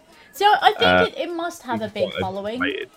It must do. It must have a big following, but I don't understand all this extra stuff that doesn't make any sense. Well, all of this extra stuff is stuff that was cobbled together over the incredibly long development time and is just being slowly spoon-fed back into it. That's all it is. They've remade this game like 2 or 3 fucking times. Because of how such a shite development process that it had. So they've probably got all of this extra stuff just kicking about. Like, what have we got here? Seahorses? I've got any interest in seahorses. We can make a seahorse DLC if we fancy. I've got quite a lot of material here. Seahorse? We'll put seahorses in. £6 or in the season pass. There you go. Christ alive. That just seems to be it. And fair enough. I mean, I might as well use the material that's there, I suppose. But it's an RPG. Leave it to be an RPG, and just fuck off. I kind of feel like it didn't need to be any more than it already was. It did an alright job at being an RPG. Lots of people really like it. Lots of people kind of like it. It did a perfectly good job of being an RPG. I tell you what would be aces, right? Would be absolute aces. And this doesn't even need the season pass. It's if they put the original fucking story in its entirety. And then they can make all of the fucking weird and wonderfuls, and let's make our own type of handcrafted candy floss in the shape of a chocobo, because that's something we can flog as a piece of DLC. But then do that part. But like they still have huge gaps in the storyline in this game. Let's talk about some actually dead games. Yes. So let's talk about some actually dead games, because I feel like if we continue to I will just keep shouting. It's fine. Yeah. The emaciated corpse of For Honor is being wheeled out, dug up from its grave, thrown on the slab, and they're going to just start jamming in any organs that they think might fit in some kind of configuration in order to resurrect it in some kind of necromantic act by finally throwing in some dedicated servers for the game. Something that the community was crying for during the beta of this game. 7 months ago, at the very latest. This comes, for me, far too late, and the game has far too many issues aside from dedicated servers to fix this. But it's a nice addition for the player base that still plays it. And I think we can all agree on that. Yeah, all 5 of them will fucking love it. Like, no one plays For Honor anymore. If you look for it on Twitch, for an example, and look at it on the listings of the game directory on Twitch, you're going past Barbie Dreamhouse before you find For Honor on Twitch. Like, Barbie Dreamhouse is a good choice for charity streams. This is very true. I mean, on a non-charity day, like, you can scroll past Barbie Dreamhouse legitimately and find For Honor on the game directory. Like, it is dead. It is beyond dead. It is deader than Evolve. Like, it's just down. Deader than Titanfall 1. Like, it's gone. Like, I don't understand. Like, the only explanation that I can provide is they got a solid discount coupon for a server company and went, fuck it. Well, I know it's only 20 quid. And just decided to throw them on there. So, have you ever played this, Ellie, or seen it? Or... I haven't. It was in that period of time where Zelda came out, and that was all I did and all I thought about for like a month. So I've seen a little bit of it. I've seen some of the amazing glitches online, but yeah, I've not really heard much about it, I guess, which says enough. Yeah. Like, it says it all. Yeah. So. I know I watched DM Randon for a long time try and get some kind of competitive scene for this sort of up and running, but between the devs openly saying that the game was never intended for you to be able to unlock all of its content for the original price that you paid, the various, as you say, all the various glitches and, you know, just nonsense that made the game like not work. You know, like the servers right underneath that, I would imagine. But I will say, as somebody who is kind of tentatively interested in Skull and Bones, which is Assassin's Creed Black Flag but without the Assassin's Creed bit, which to me sounds like an alright game. It's just the boat stuff, isn't it? Yeah. Like, yeah. So it'll be interesting. It's less cute Sea of Thieves. Yeah. As far as I can understand. I'm kind of feel that Sea of Thieves is better of the two, though. Like, it's shaping up to be the better. Regardless. There's no off-boat stuff. Yeah. Skull and Bones. It's all you are the boat. Yeah. So we lovingly refer to it as boats in our friendship group. So that is all it is, and I can never remember its actual name. So yeah. It's boats. But, yeah, as somebody who's kind of tentatively looking forward to that, I'm kind of interested to see them now looking at For Honor and going, okay, what things can we do to improve player experience, and how do we learn from that? And I'm kind of hoping that that's a thing that's going to carry over to stuff like Boats, but I don't. I mean, you can hope. I'll use that so that kind of. Yeah. Yeah, I mean, you can hope that until you're blue in the face, but like Ubisoft don't have a history of learning from anything. They just don't. Assassin's Creed, they've made the same game for God knows how long, and a new one's coming out, and all they seem to have added to it is the fact that you can have a little eagle friend, and that's about it. You've got The Crew 2, the sequel to the game that nobody asked for. They don't learn from much. And then the worst part about this is For Honor, in of itself and in its campaign, is actually pretty good. The combat is pretty clever. It works really well. It's very fluid when it works. Yep. But there were balance issues that weren't addressed. There were all these glitches that weren't addressed. Serviceability was never addressed. And again, they came forward, and I don't understand this in any way. I say in any way. I do understand it, but I don't. You cannot, if you buy the game, you don't get all the content. Yeah. Nope. That you paid for. There is no way that when you buy the game, you get all the content. And that sits funny with me. You can say all day, you can buy the game and the DLC, and I will go, okay, and I will make that meter decision. But when you say to me that you can buy the game, but you don't get all the game, I don't understand that. I mean, it was similar to Destiny, with those weekly missions or the strikes and stuff like that. When they released one of the DLCs, all of that content was locked to the new DLC, so it just locked out people that didn't have it from that content, and almost kind of snatched back part of the game. It's, to be fair, the more recent ones, they've kind of done it a little bit better. But yeah, if you jump into Destiny now, you can't even hope to reach the higher levels, because if you don't have the DLC, you just can't play that content. So I think it is a little bit unfair that they said, yeah, here's this game, it's got all these unlockables, you can do all of this stuff, but you'll have to play for like 47 years to actually unlock it all. And it's just like... And actually, it's close to one of the stories that we talked about a couple of weeks ago, which was the Overwatch, the last Overwatch event. If you played for every waking minute of every waking hour of the entire time the event was on, if the odds are in your favor, you'd just about be able to get all the legendaries. And it's like, it kind of, yes, the content's there for you to get, and yes, it's kind of reachable, but realistically, it's like, yeah, you need to cough up. Yeah. And I get it from a business perspective, but it's still pretty shady. Yeah. Like, purchasing should be a shortcut, not a solution. Like, it's It's a difficult one. And in For Honor's case, yeah, I think this is for sure too little, too late.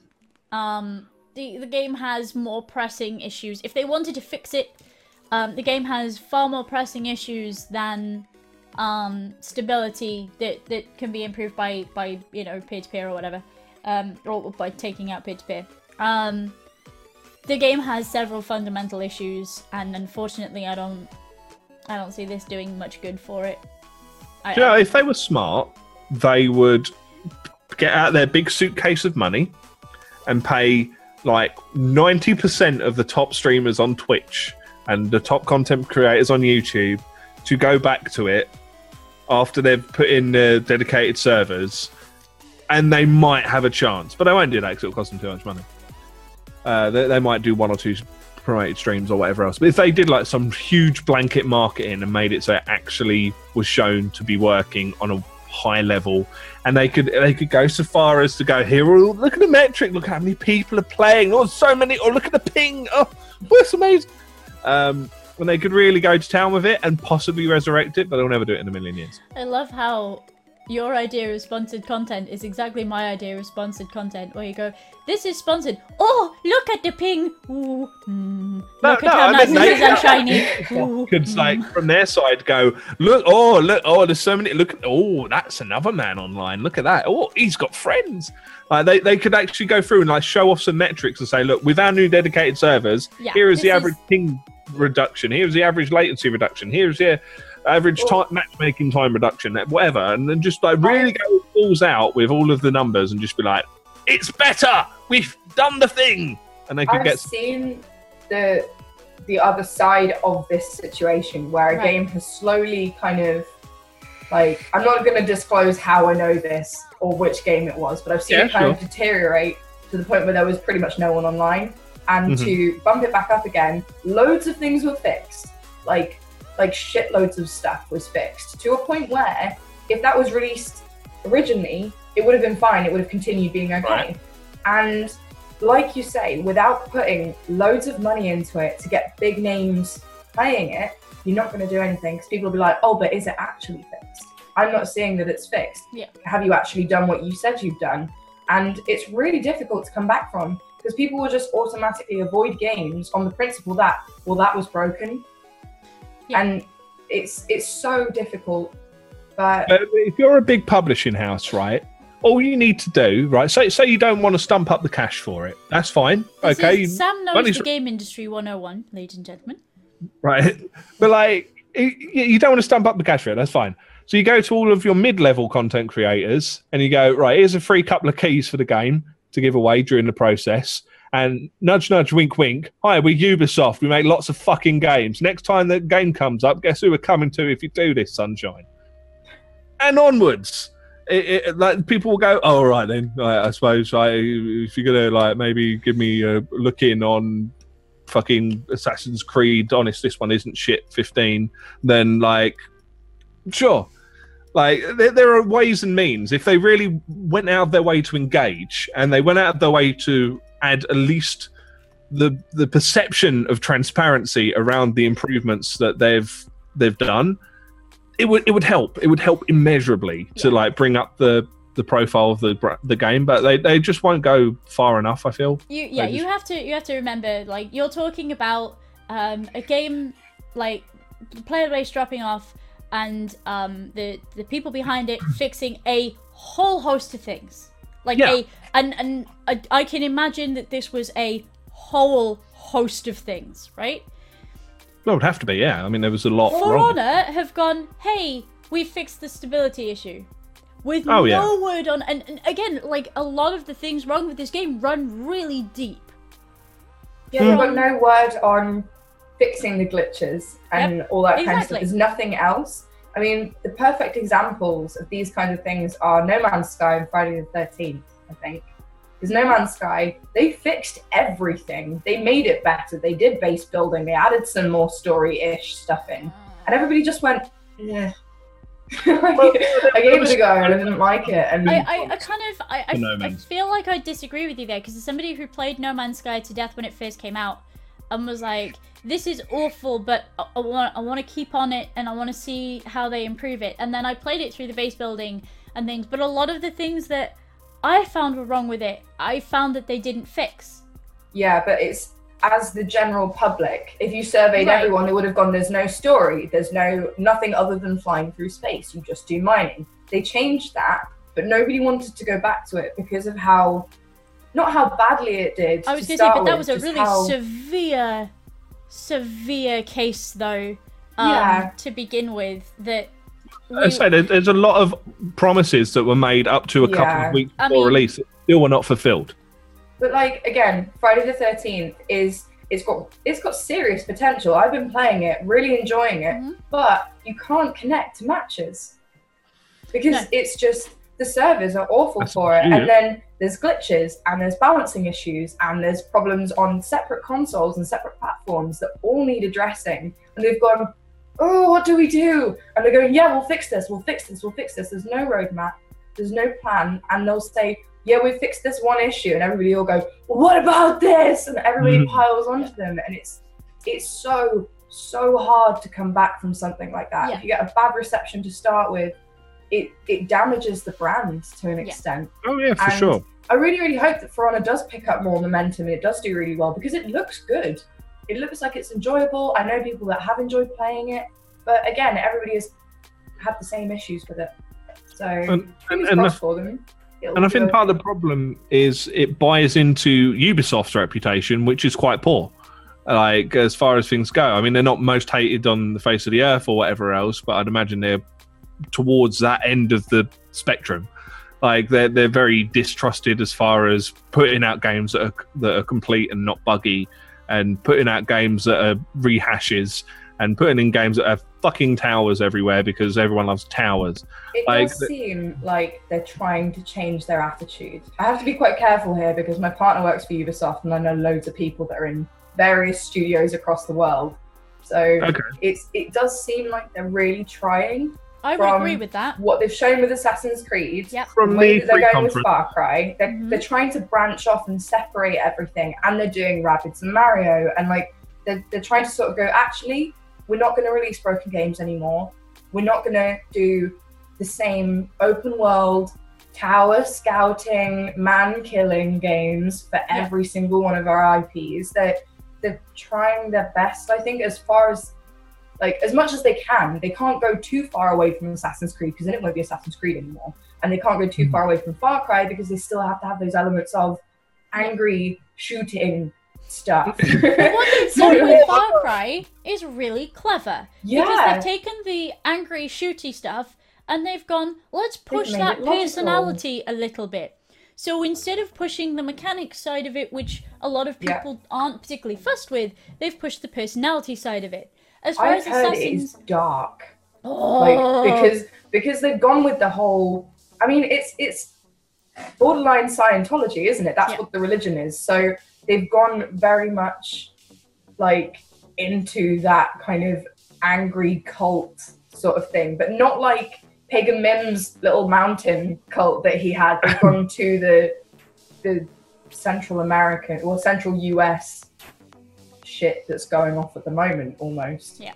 So, and that is really interesting because they've gone, actually, we're going to do something really cool with this, and I can't wait to play that. For the first time in years, I'm really excited about. I'll be honest, while Ubisoft are used to this whole we release broken games on a regular basis thing, I was actually really impressed with their E3 foot. Their E3 billing was impressive. I was interested in Assassin's Creed for the first time in forever. You know, as you say, Far Cry, they're pushing Far Cry in a super interesting direction. Yeah. And if it is dark, sign me up for that. Like, it's like Primal, Jesus Christ. I don't think I don't think people noticed it was released. It was like they went, oh, we do this with Far Cry normally, let's do it, but in the Stone Age. And everyone's literally going unga bunga to each other instead of speaking English. If they'd have said, we're going to do a Stone Age exploration game and just changed a couple of the elements of it, it could have done really well as a new project, like Skull and Bones. I'm really hoping that does well, because it's taking an element of a game that they've already made and they're changing it into something bigger and better. But hopefully. But you know, Primal, they used the same map as they recycled the map, they rehashed the mechanics, and it was just, hey, we've taken this but dropped it in it, and that kind of didn't work. But if they'd gone towards the voodoo blood magic kind of thing that was so kind of prominent within the Stone Age, like I've read all sorts of fantasy books and things, and it is fantasy, but it's a game. But it's a game. It's allowed to be fantasy. Not every game. You can go into demons and what the moon means and omens and all that kind of stuff. They could have done so much with it. Yeah, and they did. Yeah. So it's kind of it is my favorite moment from watching the Assassin's Creed trailer actually is that suddenly there's a giant snake. Yeah. And the person, the person who was sat next to me went, "Oh no, giant snakes in Egypt." And every part of me went, "Oh, giant snakes! Yes, hello." I had that. We had like a group chat where we discussed everything that was going off at E3, and half of them went, "Why is there a giant snake in it?" And half of us went, "Oh my god, giant snake!" Yes. If you bring in this sort of this big creature, this deity kind of dealio, like I'm 100,000% behind that. Like, oh, he can see through the burb. How can he see through the burb? And I'm like, you can see through the burb! Like, I know one person that just went, I am buying that because I can climb to the top of a pyramid and I can slide down it. I was like, See, that's what it needs to be. It needs to have that Yes. variety, not just climb a building, jump off, climb another building, I jump think we're off. finally getting out of this era of gaming where it was grit sells. Yeah. And sure, grit sells, but grit after grit after grit after grit after grit gets dull. And it Well, you just get numb to it. yeah, It's not gritty anymore. It's normal. it was super interesting to see the color palette that the new Metro is going to use, because it's not just grey and brown. It was really interesting when we saw Fallout 4 for the first time, and we're like, that has colors in it. Mhm. What? What? It's super interesting to see a divergence from kind of grit and into, again, Far Cry pushing that personality. Assassin's Creed, you know, he can see through a bird and there are giant snakes attacking him. You cannot tell me that there is something extra, like, you cannot tell me that there's not something extra going on there. There's something more to that, and I like it. I mean, the last Assassin's Creed, well, did they do the time travel stuff in the last one, or was that the one before? One of them they did time travel stuff in. Yeah, and it was interesting, but it was like they're trying to pull, like, other interesting bits of history in. Just roll with the Cockney gangs and stuff, like, do more with that. But I think, hopefully, it's looking promising. I mean, yeah. Again, can't really go too far into it, but it's looking promising. Yeah, no, we understand that. So, yeah. Yeah. No. As I say, with For Honor, this is too little too late, but I'm interested to see if this learning lessons thing carries on. Now, we've seen it at E3. We've seen that they're learning lessons about their own titles, even. They're learning lessons about what people actually like about their titles. And they're pushing those elements. I really feel like we should just cue that image of DJ Wheat just going, fuck you, and fuck you about Beyond Good and Evil 2. That was amazing. He lost his voice and he could host the next day. Yeah. That's how much excitement Ubisoft created in one man. I think Ubisoft was the best presentation because they've taken on board the feedback of all of their communities and just the games industry in general. Yeah. And I think, I think For Honor is a little too late. But it's showing. Yeah, it's showing that they are listening. Yeah, it's as I say, it's interesting to see that how they're now listening to feedback, because very often people listen to feedback, and feedback from players is often the wrong feedback. I like shooting people is bad feedback. I like this because I can shoot people, but I don't like the rest of it. Like that's bad feedback. Mm-hmm. It's super interesting to see that they're pushing the right bits of each game. And they're not fixing everything with For Honor. And it's probably not going to climb back up unless they do fix a lot of the things that were wrong with it. And even then, it's going to be a grind and a half. But the fact that they're trying to learn these lessons, I think we need to listen to. Because that's super interesting in itself. Yeah. Like, that is super interesting in itself. I hope For Honor does well, because I know a bunch of people who really like it and they want it to be good. Well, I'd love to play it if it worked. Genuinely, I would enjoy playing that game if it worked, and if it in turn got a community back that were there to play with. But I don't think it will, like by any stretch of the imagination. We'll see. And that's a shame, but true. Like it just is. Hopefully they learn, but until Ubisoft starts showing me on a regular basis that they are, I'm not even going to give it the benefit of the doubt. We're getting Beyond Good and Evil 2. They're gonna. They have to. If they're listening. Yeah, but like unless they do well with that, like that is actually like corporate suicide. If they fuck that up, that's corporate suicide. Yep. Yeah, true. It seems like they've got a really dedicated, passionate team on it. I mean, like, it's the guys that did the Rayman games, on stage was quite convincing. I'll be honest. You're like, we're doing this game. Like, and it's All right, so talking about things that we're passionate about, we should talk about what games we've really liked this week, or ever, whichever one it happens to be. Just games in general. Just talk Let's about talk about some nice games. Sam, do you want to go first? Sure, why not? Why not? Why not? All right. So, I have been playing one that is. I feel like it wasn't picked up that heavily when it popped out, which is a shame because it's pretty cool. Imagine Final Fantasy Tactics with deck building card-based combat with dice rolls to determine damage that you can like mulligan on as well. Like, you know, I don't like how those 2 dice come out. I'll re-roll those, and those will determine either like your damage or your heal or your bonus actions or different bits and pieces like that. It's really bloody cool. It's really enjoyable. It's set inside like almost like a Dickens novel. Well, from what I've played so far, like it's just like these little ruffians just running about and doing crimes, and like a sort of a father figure that's like looking after them. Like, it's literally Oliver with Fagin. Like it's Oliver Twist. Like it's straight up. And it's really cool, and they've all got they've got a lot of attitude. The art in the game's really nice as well. The story's pretty solid.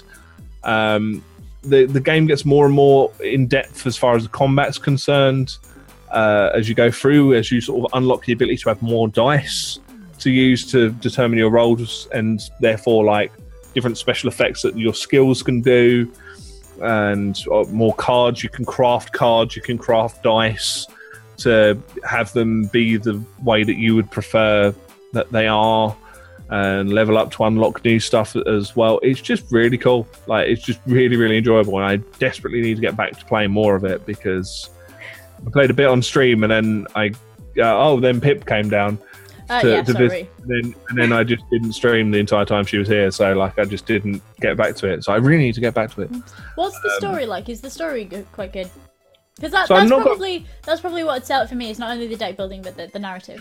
Yeah, I've not got terribly far in the story so far. Like, I'm still very much in the early stages of kind of, and this person is that person, and the other person does the stuff. But so far, it's building up quite well. There's like one a female lead, a black female lead. Oh, even more so, like fucking rarities. Who's like this sort of renowned thief, which is pretty cool. Like has her own nickname and everything. Sick. And like kind of like a bumbling sidekicky dude, and another kind of tag along buddy and whatever else. I know that it's building up interestingly, and they're just kind of starting to set out on their journey of grandeur and to set up their whole sort of overarching story at the point where I'm at the moment, I think. So I've not got sort of like knees deep into it yet, but it seems interesting. So it's certainly well written. There's a lot of kind of decent comedy in there as well. Like, it's actually quite well written for the humor. So yeah, I really dig it. Definitely worth picking up. Sweet. It's not been out all that long either, has it? I want to say a couple of weeks, yeah. 2-3 weeks, something like that. I need to get on this. There's too much come out like in the last couple of weeks. 18th of July, 11 days. Oh, there you go. But yeah, I really need this, and it's not that expensive either. It's currently sitting at £13.60.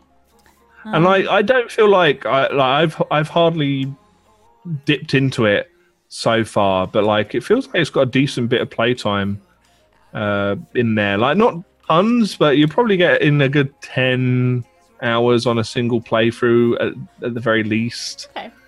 Probably more if you're like me and just kind of grind stuff up because the combat's just quite fun.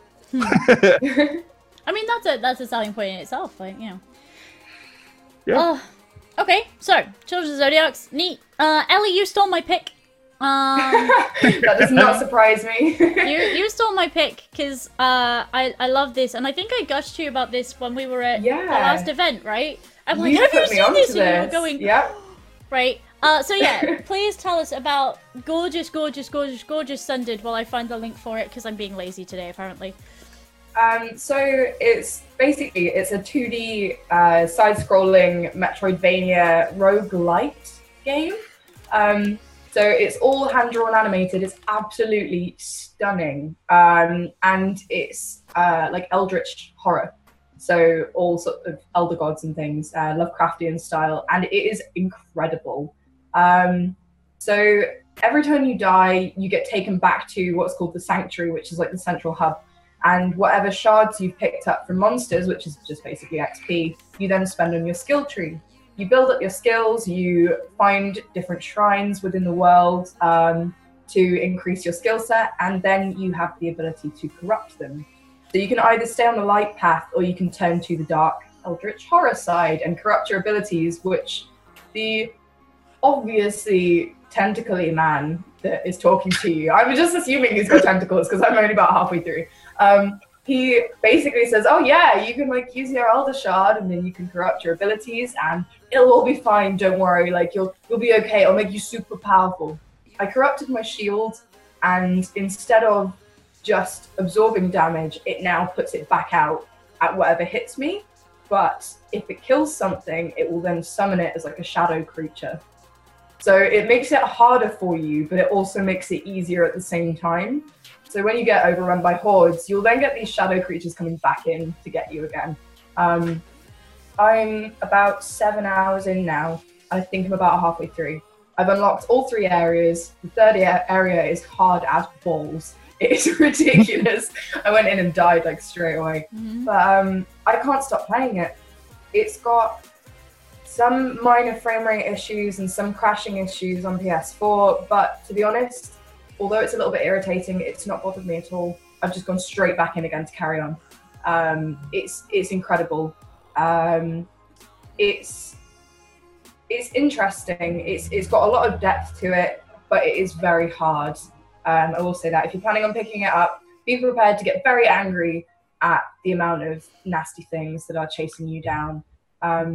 Mate, I get angry at like Hello Kitty adventures. I struggle enough with the most simple of games, so I'll be raging at it regardless. Oh, dude, yeah, the beta that they sent me to play on stream. Oh, God.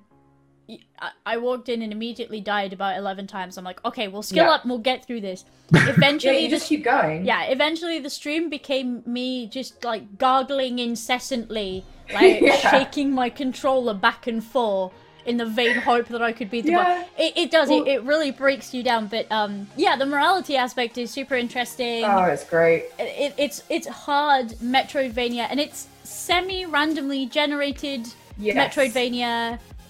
So it's... Oh yeah, I forgot about that. It's procedural. So you'll find there's like there is an overworld, there is a map to it, but certain rooms, like the shrines, like the power rooms, like the mini boss rooms, all that kind of stuff, stays in fixed positions, and it's the paths that you take between them that are procedural.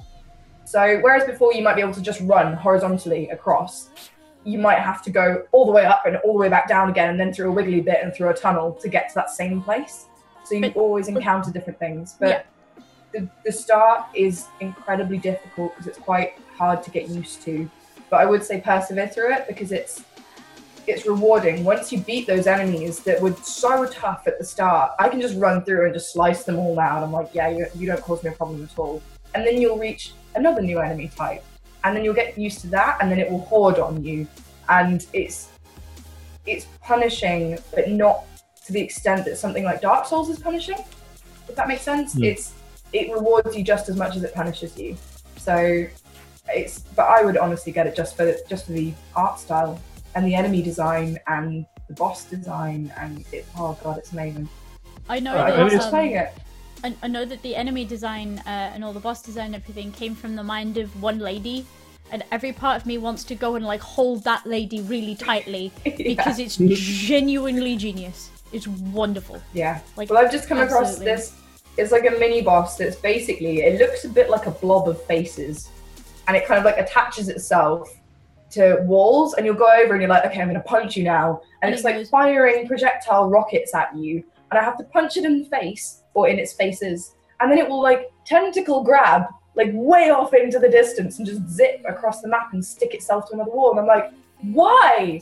And you go after it, and this whole time it's firing 6 or 7 rockets at you just consistently in waves. And I've then had to go and grind with the shards to get an ability that prevents it. Basically, my attacks will destroy projectiles now. And it's things like that. There's logic to it, and there is a thought process behind all of the enemies, and it's just great. it's so deep and it's not that expensive, and it came out yesterday, and I just want everyone to play it. So yeah. This is the first time that a game session's been on 2 weeks in a row, and like I'm gonna have to pick it up now, aren't I? Like there's no two ways. It's brilliant. It's so good. It's so good. You really do have to. I think that's my job for after we're done here today. I'm going to pick it up. I'm going to go and play it. I'm going to go and eat some food and play Sundered once we've done this. So I literally spent like all day yesterday on it. It's great, and I will be streaming it again as well. This is what I streamed the other day. I'm going to stream some more and try and take on the big boss men.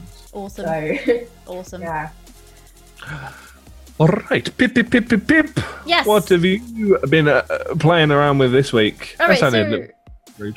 I had a bunch of stuff that I've been playing this week, but I've settled on Pyre because I played Pyre 2 years ago at an event and fell in love with it and worried since then. How long did you queue for it? 4 hours. I queued for 4 hours. This was back when I was like first to partner. No, it was before I was first to partner, and I was super frightened of events. So I went and I stood in the queue. And I held on to my little pass and I stood in the queue. And people brought me food and water because I was tweeting incessantly about being in this queue. People sat with me for like an hour at a time to make sure that I wasn't on my own. But anyway, since then I've worried about Pyre because 3-on-3 Blitzball doesn't sell itself well. Pyre is wonderful. It's gorgeous looking. It's wonderful sounding. The story is super involving. It's part visual novel, part sort of resource management, part 3-on-3 basketball. And it works. It's okay. I say it works. It's a bit like Marmite. Either you get used to the flow of the gameplay or you don't. I really like it because I think the story carries it along so well. It is beautifully written. Hands down, it is beautifully written. And the way that they do exposition is that some of the story, as you read it, will light up. And you can mouse over to get a little bit more information about what that is. So the game places you in somewhere called the downside, for example. So it tells you that you wake up in the downside and your body aches mercilessly. And you roll over your cursor over the downside and it says the downside is where people are exiled to from the Commonwealth. Usually because they are criminals. So you're like, there you go, I know where I am. And it's not big chunks of exposition. It's literally a sentence. Yeah, two sentences that explain. It's like little tiny chunks of lore, isn't it? Yes, yeah, and it works hands down. It's so beautifully written.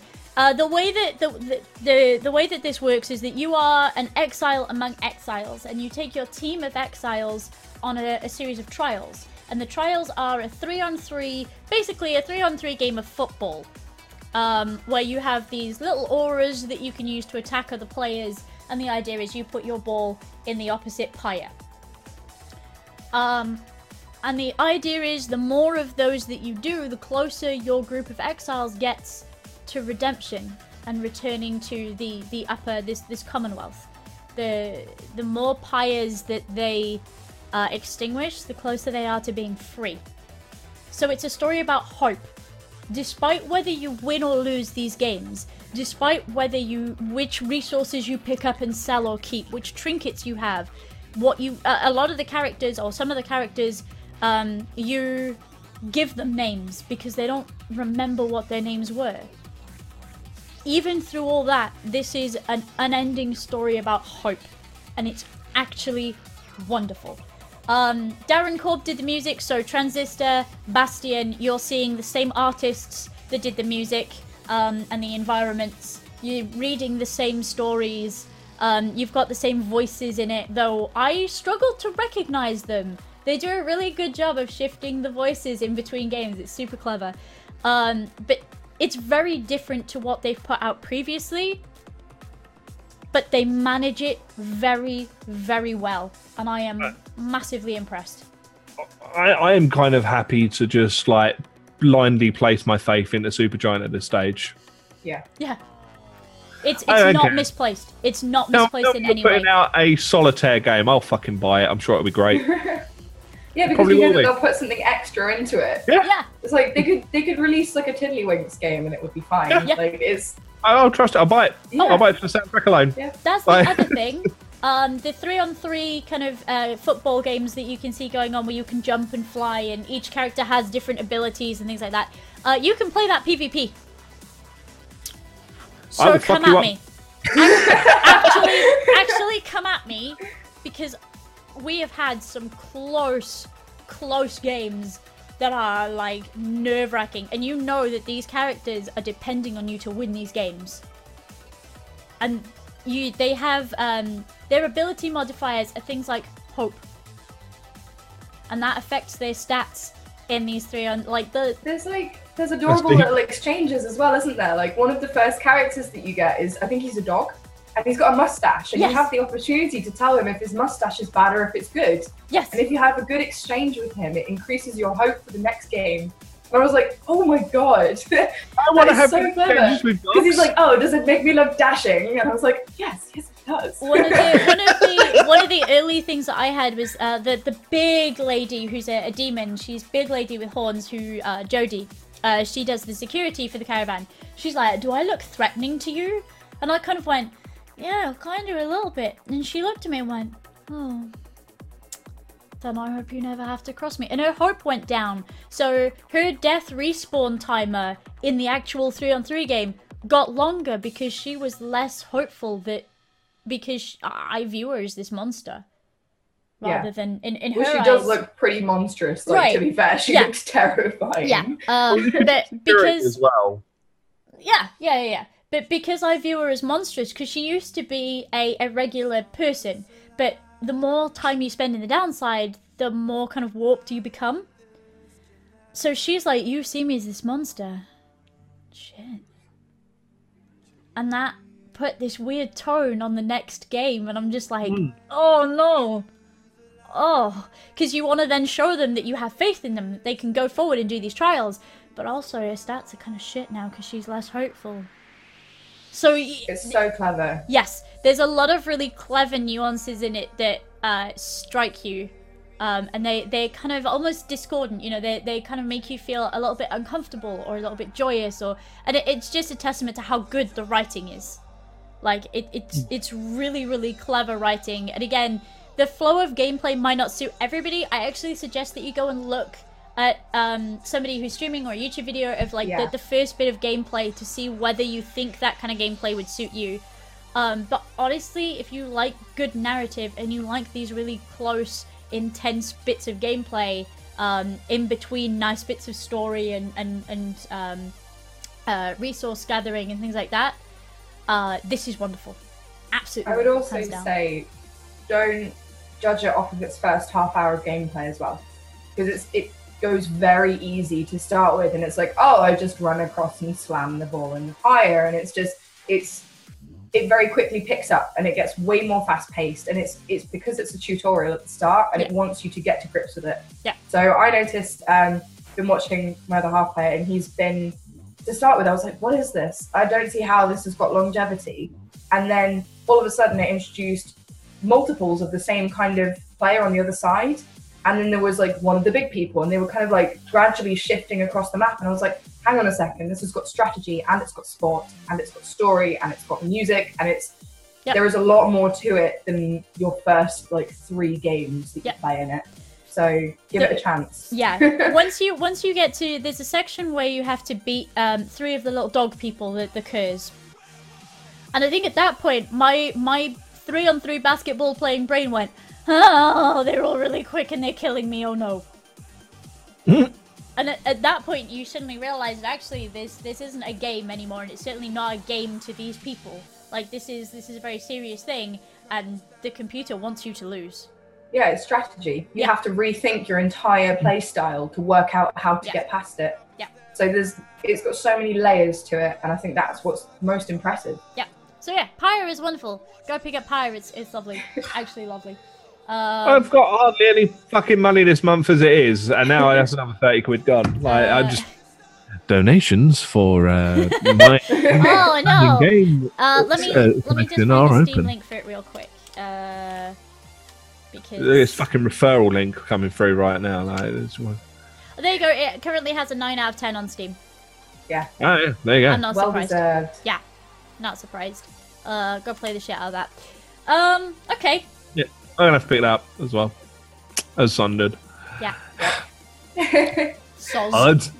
So sick of eating plate It's been a good noodles. week. It's been a good week for games. It really is. Well, I say I've got Yeah. enough to play as it is. Like, Yeah. okay. All right. Well, since we're running quite late on time so far, let's jump straight into our slightly wider topic, which is why have we got so many fucking storefronts? To shorten it to something a little more concise, but basically, Techland, who have made such games as I don't quite remember. Dying Light. Oh my god, Dying Light. Oh, yeah, Dying Light, that's the one. I was trying to think of one of the other ones.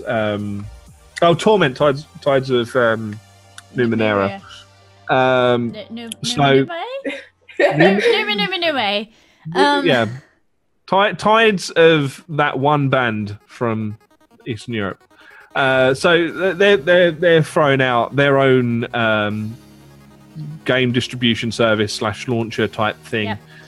And why? I don't get it. And again, we've got Twitch recently have said, hey, if you buy a game through a partner gets a share.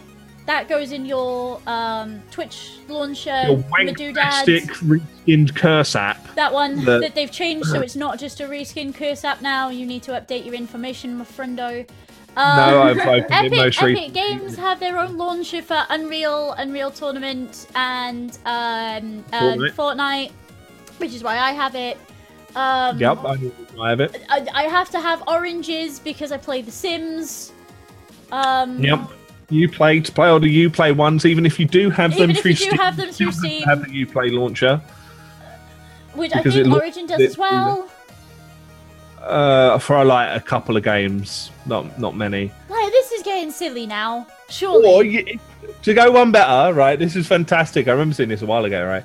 So when Titanfall 1 came out, you could buy it through Uplay, and it was an extra £15 to buy it on Uplay over what it was on Origin, and you'd have to launch Uplay to launch Titanfall, which would launch through Origin. And I have no idea why that happened or how that happened. It was fucking batshit. Like 2 launchers, and you pay more to have it through an additional launcher, which is just madness. So you've got Steam, you've got Good Old Games Galaxy, which is yet another one. You've got the Battle.net, you've got Origin, you've got Uplay, you've got this new one coming from these lads now. You've got I think Itch.io is working or has one in beta at the moment, which is like for smaller indie games and whatever else. I'm almost certain they have one that they're making. Well, I understand why from a verification point, but Ellie, tell me this is going too far, please. I don't understand it. I just use the store on because I don't have a working PC. I just use the PlayStation Store for everything. But it's like I don't understand why there needs to be so many different platforms. I mean, I get it if there was like perks and stuff like that, but well, I mean, Uplay. If you play Far Cry 4 through Uplay, you can have coloured elephants. You can have painted so elephants. I'm gonna pay more to play it through Uplay to get coloured elephants. If you buy it through Steam, you have to launch Uplay after launching Steam to be able to play Far Cry 4. Yeah, right? Yeah. Right? That is actually a perfect summation of this entire topic. Heavy stop. Yeah, good. That's Okay, we're literally done for today. No, it's... Yeah, I kind of... Again, I play The Sims 4, right? I love The Sims. The Sims is a wonderful series. Despite the ending amounts of DLC, I have to have Oranges. Just for that. Yeah. I play Fortnite. That's the only Epic Games game I play. I have to have that particular... people are saying in chat, okay, I understand, Itch.io has its own one because those are games you wouldn't find on Steam. Yeah. And I credit that, but GOG Galaxy is sort of the same because a lot of their games are these older ones that are brought up to spec, but Yeah. That's a modest fraction of their sales, I would say. But I have to say, if Techland do something to do with Dying Light, where they put exclusive content out through their little server thing, I don't know what I'll do. I love Dying Light. If they put extra missions out or like an extra bit of map or something, I'm like, oh. But imagine you have to buy it through that service then. To be I able know, to play. and it's like, well, I've already got it, and like, unless they're planning on doing something major with their games in the future, then I just don't understand why. So they do have a new content patch coming out like very soon. I'm so excited. It's already out on PC, isn't it? Is it out now? Sorry, I think it's out on PC, but not on console, because I'm like sat here rubbing my hands together, like, please. I think it's yeah. But basically, they had some stuff, and they've already got a new rifle that's exclusive to their new launcher called Gemly, which we haven't so far. So there's already a rifle that's been segregated out. Nobody uses guns in Dying Light because they attract everything. If they did like a top of the range glowing rainbow machete, I'd be like, what? I need that. Isn't it a sign though? Like they've already got an exclusive thing. Yeah. Is that not the first trickle for the flood? Like. For some things, yes. I agree with chat. I understand that patching is a thing and having a dedicated service to be able to patch your games and things is it. But God, there are so many. Oh, my computer is so full of these launchers that I only use for one game. From what I understand, like through Steam, for example, patching isn't that much of a ball ache anymore. You throw it up, it does the stuff, and eventually it goes out when it's ready to go out. From the game devs that I follow that distribute via Steam, I've not heard any sort of horror stories about how much of a pain in the arse it is to throw it out on Steam, which in turn then reduces it to, I want the full profit share for the reason for putting it out there, which is bullshit. I might be wrong. Maybe it's an incredibly complex set of hoops that you need to go through to be able to put your updates out on Steam. But if indie devs can manage it. From some store perspectives, to put certain games out, you do have to jump through hoops. Like, for example, with like translations and stuff, and you have to present specific documents to put things out on certain stores. So console though, isn't it? I like, because I know Sony and Xbox are quite but I don't know if. I mean, obviously, Steam is used by so many people that surely it can't have that many. But maybe there is something standing in the way, some kind of a block that they just go, well, why don't we just set up our own thing? But even then, it's like, just put it on Steam. Yeah. Well, I mean, the thing is, like, I'm pretty sure all of these games are going to be on Steam anyway. Yeah. It's going to be there, and it just it makes me. There are games that I have rebought on Steam to have them on Steam because having them on an alternate launcher or as a standalone launcher or whatever else is just a pain in the arse. Yeah. And just doesn't make it easy to pick them up and jump into them, whatever. I can understand wanting to make sure that Steam don't get a cut of your sales. But when you consider how easy it is to pick up a game on a launcher that you already have versus, like, it's why I hardly play The Sims at the moment because I have to open oranges and I have to look at, whatever. And that's why I haven't bought any of the DLC for it because it's just generally a bit of a ball ache. Whereas I've got Steam open pretty much all of the time. Yeah, it launches with my PC startup. Yeah. Like, it is there because I know that on any given day, the likelihood of me playing a thing through Steam is in the 90s of percents. Well, I'm now wondering if, like, you know how, what's the one, the Ubisoft one with the New York Christmas shooty men? Division. When you played that, you had to... No, I'm with you now. I am with you 120% now, yes. The New York Christmas shooty men. Yep. When you play that up, you have to sign into your Uplay account. Mm-hmm. I'm wondering if Sims 4 on console is going to force you to sign into an Origins account. Yeah, because And it's I like, remember. even that, it's a roadblock. It's like, do I really want to play this because I have to sign in? And it's like, it'll do little Fuck it, pop-ups and things. And, Yep. But like, the thing for me is like any sales process. The likelihood, like, this is just any kind of purchasing, like on digital purchasing anyway. The more clicks that you have to do to reach the end goal, the less likely you are to proceed with doing that final goal. the goal Even rule, having an social additional- planning. Yeah, but even like that, having to open that additional launcher, that's still adding clicks in, and then logging into that launcher as an additional click into the process. People The are likelihood lazy. of completing that purchase is lessened by the fact that it's separated out. People are super lazy. That was one of the first things that I was taught as a community manager. Always put store links in, because people Mhm. won't go, oh, I'm going to search for this game because it's extra effort. Right. And it's like, why would you go to a different program to install it, to then open the program and sign in and buy the game and then install that game when you can just go on Steam and type it in? And it's Yeah. just like, but yeah. It's going to happen. Mm. But it just baffles me because, like, well, I mean, you know, at the moment it's now just another option for a smaller catalog, and that's all it is. Yeah. But I can just see it progressing into, our games exclusively come out through here, and it's, I'm not being funny, but Techland, you're not an EA, you're not a Ubisoft. Your catalog is significantly smaller.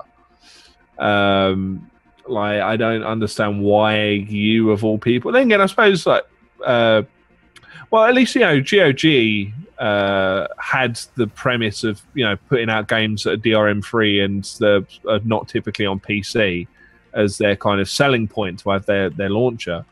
But, I think there's also the element of they're Polish, aren't they? Yeah. And there's lots of those kind of stores are based in Poland. Ah. So, like, yeah, I think Penguin operate out of there, don't they? I can't remember the names of them all. They're all letters and numbers and things. Like But- G2A, like all the key yeah, sites. G2A run from there. So maybe it's also an element of, well, all of our competition, like all of the other businesses around here are doing this, so why don't we try it? Maybe there's an element of that in there as well. Just because other people are doing it, they were like, why don't we capitalize on this? Well, I mean, that's presumably a solid dev investment and server. I mean, it's just the data transfer costs are astronomical. Yeah. So that alone, like, surely that would be a gating thing. I mean, you know, Dying Light was successful and did well. Some of their other games were semi-successful. I doubt they're sitting on buckets and buckets of cash unless they've got like some massive investments coming in. Like, I don't know. We'll see. Stop cluttering up my PC with 1,000,001 launchers that all decide to launch themselves at startup, even though I haven't specifically told them to, and I have to go and turn them off again. Every time. Yeah. I'm like, please. Because I will blame you. I will blame you for my PC loading slowly, and then I will possibly uninstall your launcher, like, just entirely for forcing my PC to boot slowly. There's another good point that's just come up in chat. Is at the moment we're at a weird place with discoverability for games.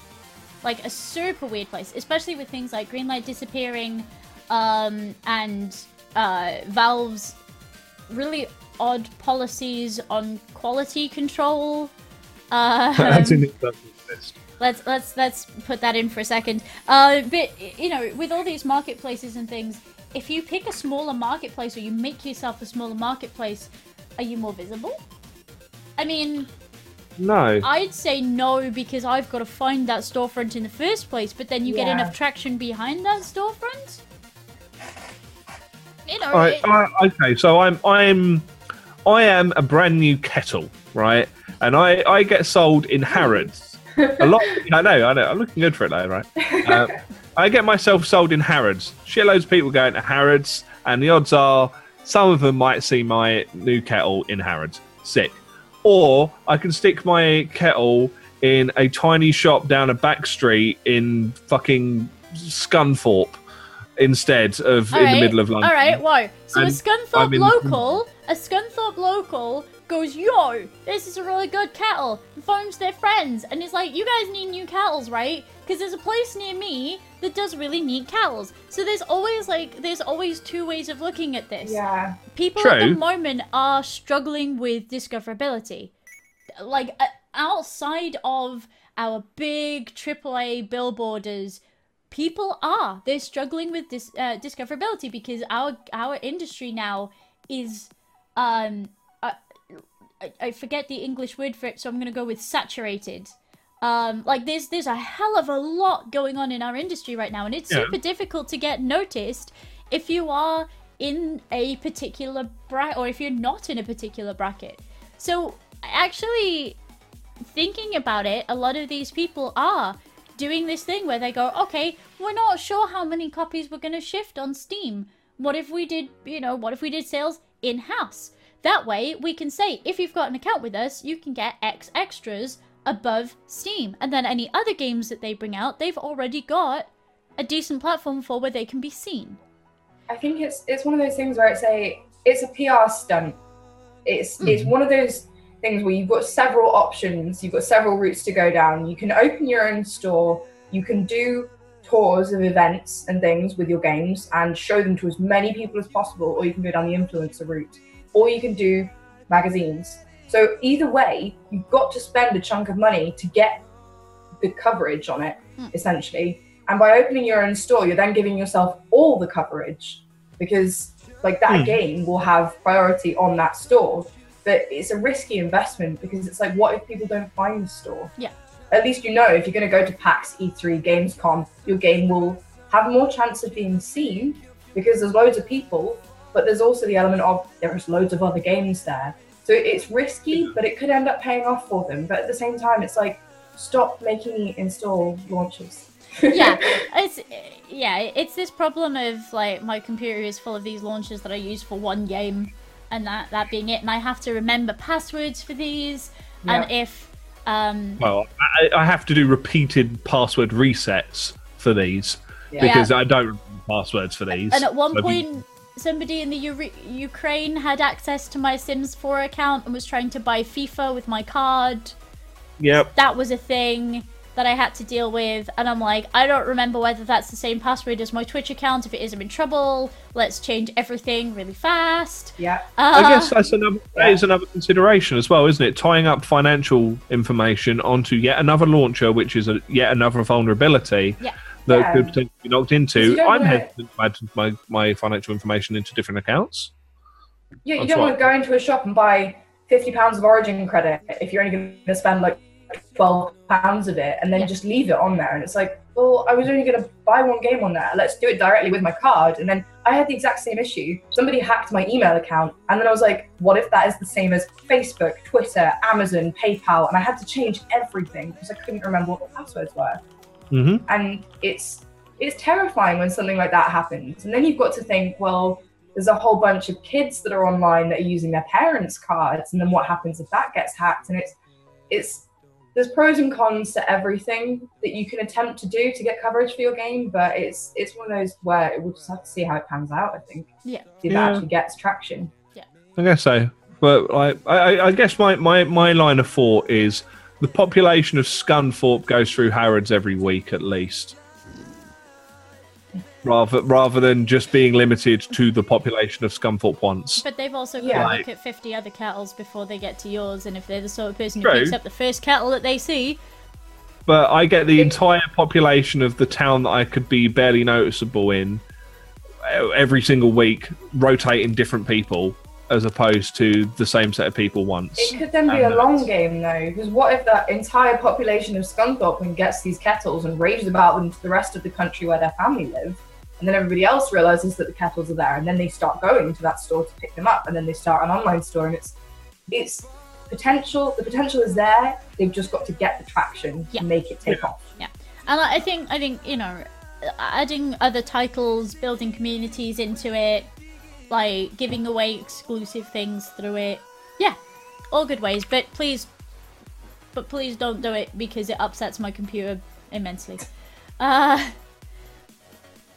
Sorry, I'm just checking how much the population of Scunthorpe. Oh God, alive! 65,163 since 2011, apparently. I You feel, can see how many people go to Harrods every week now. Oh, lordy. I feel like this is a really good place to stop. No, I want to find out. Oh, lordy. I want to see if my hastily thrown together. Oh my god! Like no, per day. Harrods day? gets Scunthorpe in a day. Really? Oh, Yes. wow. Okay, well, let's go to Harrods with the kettle then. Yeah. you go. Let's take the kettle to Harrods, sod that. So let's just totally disprove like all of our arguments. There you go. So my hastily thrown together metaphor was in fact heavily weighted towards Harrods.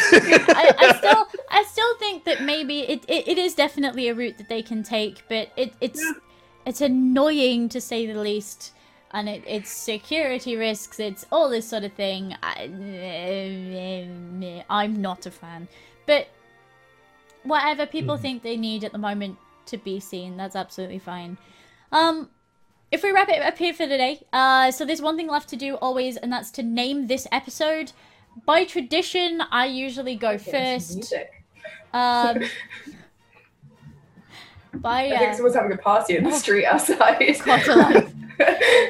By tradition, I usually go first, and I want to go with New York Christmas Shooty Men. 6 out of 10 New York Christmas Shooty Men as this title, but I don't know if I don't know. 6 out of 10 apps over tea kettle. Boom.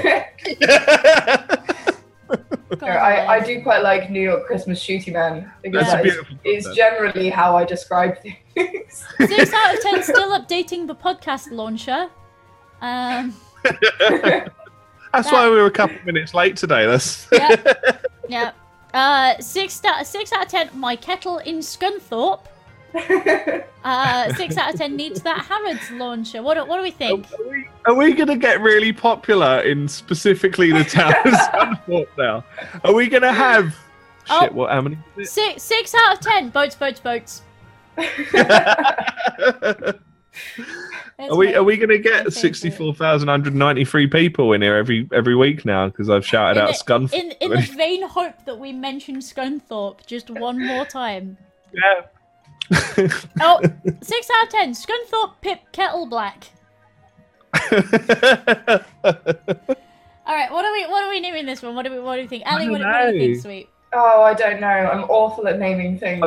I'm favouring boats because it just gave me a real giggle when it came up, to be perfectly honest. Yeah, I think so. As nice as New York Christmas Shooty Men is, I'm not entirely sure I can remember the entire thing to put it in the Discord later. Should we start with 6 out of 10 boats? Boats. Boats. I'm happy with it. Excellent news. All right, Ellie, tell us a little bit about what you're up to this week and where people can come and find you, sweet. Wait, when are you going to stream? Yeah. Oh, I don't know. It'll probably be Tuesday, I think. I'm on Eastern Daylight Time now, so I'm East Coast of America. So basically, just give me a follow on Twitter. I tend to put up links on there. You can also follow me on Twitch, which is the same name. It's all Ellie Joy Panic, same on Instagram. That's how you find me. I'll be doing some streaming and tweeting about sunshine and the things that I get up to in Quebec City. So, yeah. Excellent news. So that's basically it. You just plan on getting further sunburn for the rest of the week. I mean, I'll be playing more Sundered. I'll probably be playing The Witcher. Yeah. Because I'm like 100 hours deep into that and I do not want to let go. But I could talk about that for hours. If anybody wants to chat about The Witcher, just hit me up. There's a couple of Witcher like fans. one of the few weeks that we haven't spent. Now, I tried. now we've I mentioned tried. The Witcher, so there we go. We can add another week onto the calendar. Yeah. There's not too much going on at the moment. I might be dog sitting later in the week, so if you want to see some cute dog photos, that will be happening too. Boom. So yeah, it's just my day-to-day stuff is just entertaining myself at the moment. So yeah. And PSA, Ellie is available for further podcasting, editorial, community management, and other general awesomeness in the gaming industry. Yes, thank you for that. There you go. Subtle plug. No one even knows. Sure. But no, seriously. The reason we got Ellie on this week was because she's Cool Peoples, and now she's an available Cool Peoples. So if you're a person that needs an available Cool Peoples, you should Cool Peoples. Yes. Yeah, she's wonderful. She's wonderful. We only have wonderful people on this podcast. So Sam, I'm replacing you next week. I was going to say, fucking hell, this is episode 10. You've somehow managed this far. I know I skipped out 2 of them, but still. Meh. It's fine. What am I doing this week? Good question. Why are you doing this week? So, Monday streams, gameplay streams, and we'll do Talavera in the evening over on twitch.tv/Susanna Grace if D&D is your kind of bag. We're going to finish The Infectious Madness of Dr. Decker this week if it stops spooping me. Like, just so... Doctor! No, just... Fuck off, Jaya, you piece of shit! So... Best jump scare in any game I've ever had is just a woman handing me a sheet of paper whilst I'm trying to diagnose people. She just kind of saunters in and goes, "Doctor!" and just like picks up in your face. Your secretary in that game is terrifying. Genuinely terrifying. But yeah, we're going to finish Dr. Decker. Tuesday, we're going to practice some flippy combinations that I learned in class last week. So we're gonna do some big tall cupids, and then whoop down into some weird upside down butterfly things, and then whoop sideways into some flatline Scorpio-y things, and we're gonna try and not fall on our face. And then for the rest of the week, we're gonna be playing some Pyre and some Fortnite, and doing some more flippy shit once I learn some more flippy shit in class, because that sounds like a good time. Sam! You forgot to... You're not doing the Neon Scrims? Oh, yes. No, we're doing Neon Scream on Friday over at twitch.tv/potato. Voss is in super trouble this week, and Boom is in even more trouble. So the whole Boom and Voss thing, they might have to split up for a little while as Pornstar Hitmen take Boom away from Baby Voss. So that's scary as shit. But her new leg works, so that's really nice. So if you're into D&D, but you fancy a little bit of Cyberpunk, Friday nights over on twitch.tv/potato is the place to be. I play scary killer Voss, who adores her giant rifle, and also big baby man Boom. Then Saturday we have more podcast again, and then Sunday I sleep all day because, oh my god, I do too much in the week. Pretty true. Yeah. Sam, what are you up to this week? What am I up to this week? Attempting to struggle to consciousness at points in time.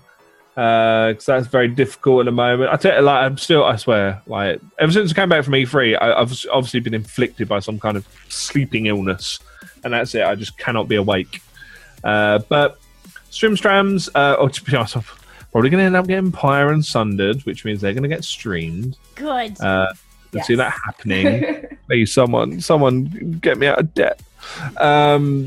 Fortnite. When I stream more Fortnite, I might do. If not, I'll just be playing it. Are you warming to it yet?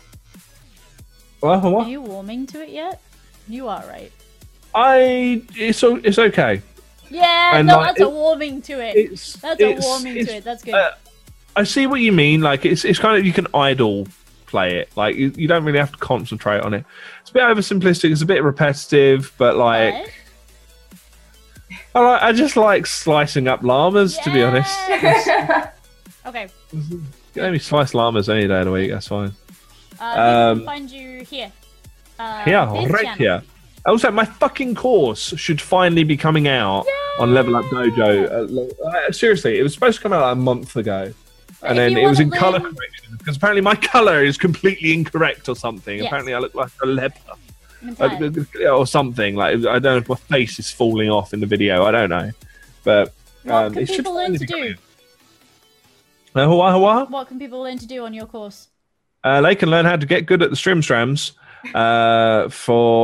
Mainly for like building up and like kind of learning how to get the basics down, like the kind of typical pitfalls that people go into quite early, like absolutely burning themselves out by like really smashing it too hard, or tolerating people being in their chat for the sake of having people in your chat when in reality they're scaring off new people from coming into your chat because they're sat there going, well, I think we should discuss Trump and his views on people that aren't white, and going on about that for how far they believe in it or something like that. It's going to scare people. Stop. But yeah, stuff like that. Cool. I'll be here at various times. I don't really set a schedule because I'm shit. And also, I just Oh, can't be no. arsed with that schedule. It's not going to happen. And then, obviously, next Saturday, more podcasts. We have a cool person for next week as well. I want to see how you guys handle the person for next week. I'm not going to tell you who it is, but it's someone that's very divisive in Twitch kind of mindset. So be interested to see what you think. You guys think next week. Oh no. Some punch ups to come, I'm sure. But other than that, I reckon that's us done. Yeah. For the week. Yep. Thank you so much for joining us, guys. So much appreciated as per usual. You guys are wonderful. Have a really great evening, everybody. Thank you to you guys who are joining us on the VOD, on YouTube, on SoundCloud, on iTunes, and especially you guys in Twitch chat. I love you guys a great deal. Have a really good one, and at least Sam and I will see you next week. Have a really great one. Can you smell toast? Bye. Bye.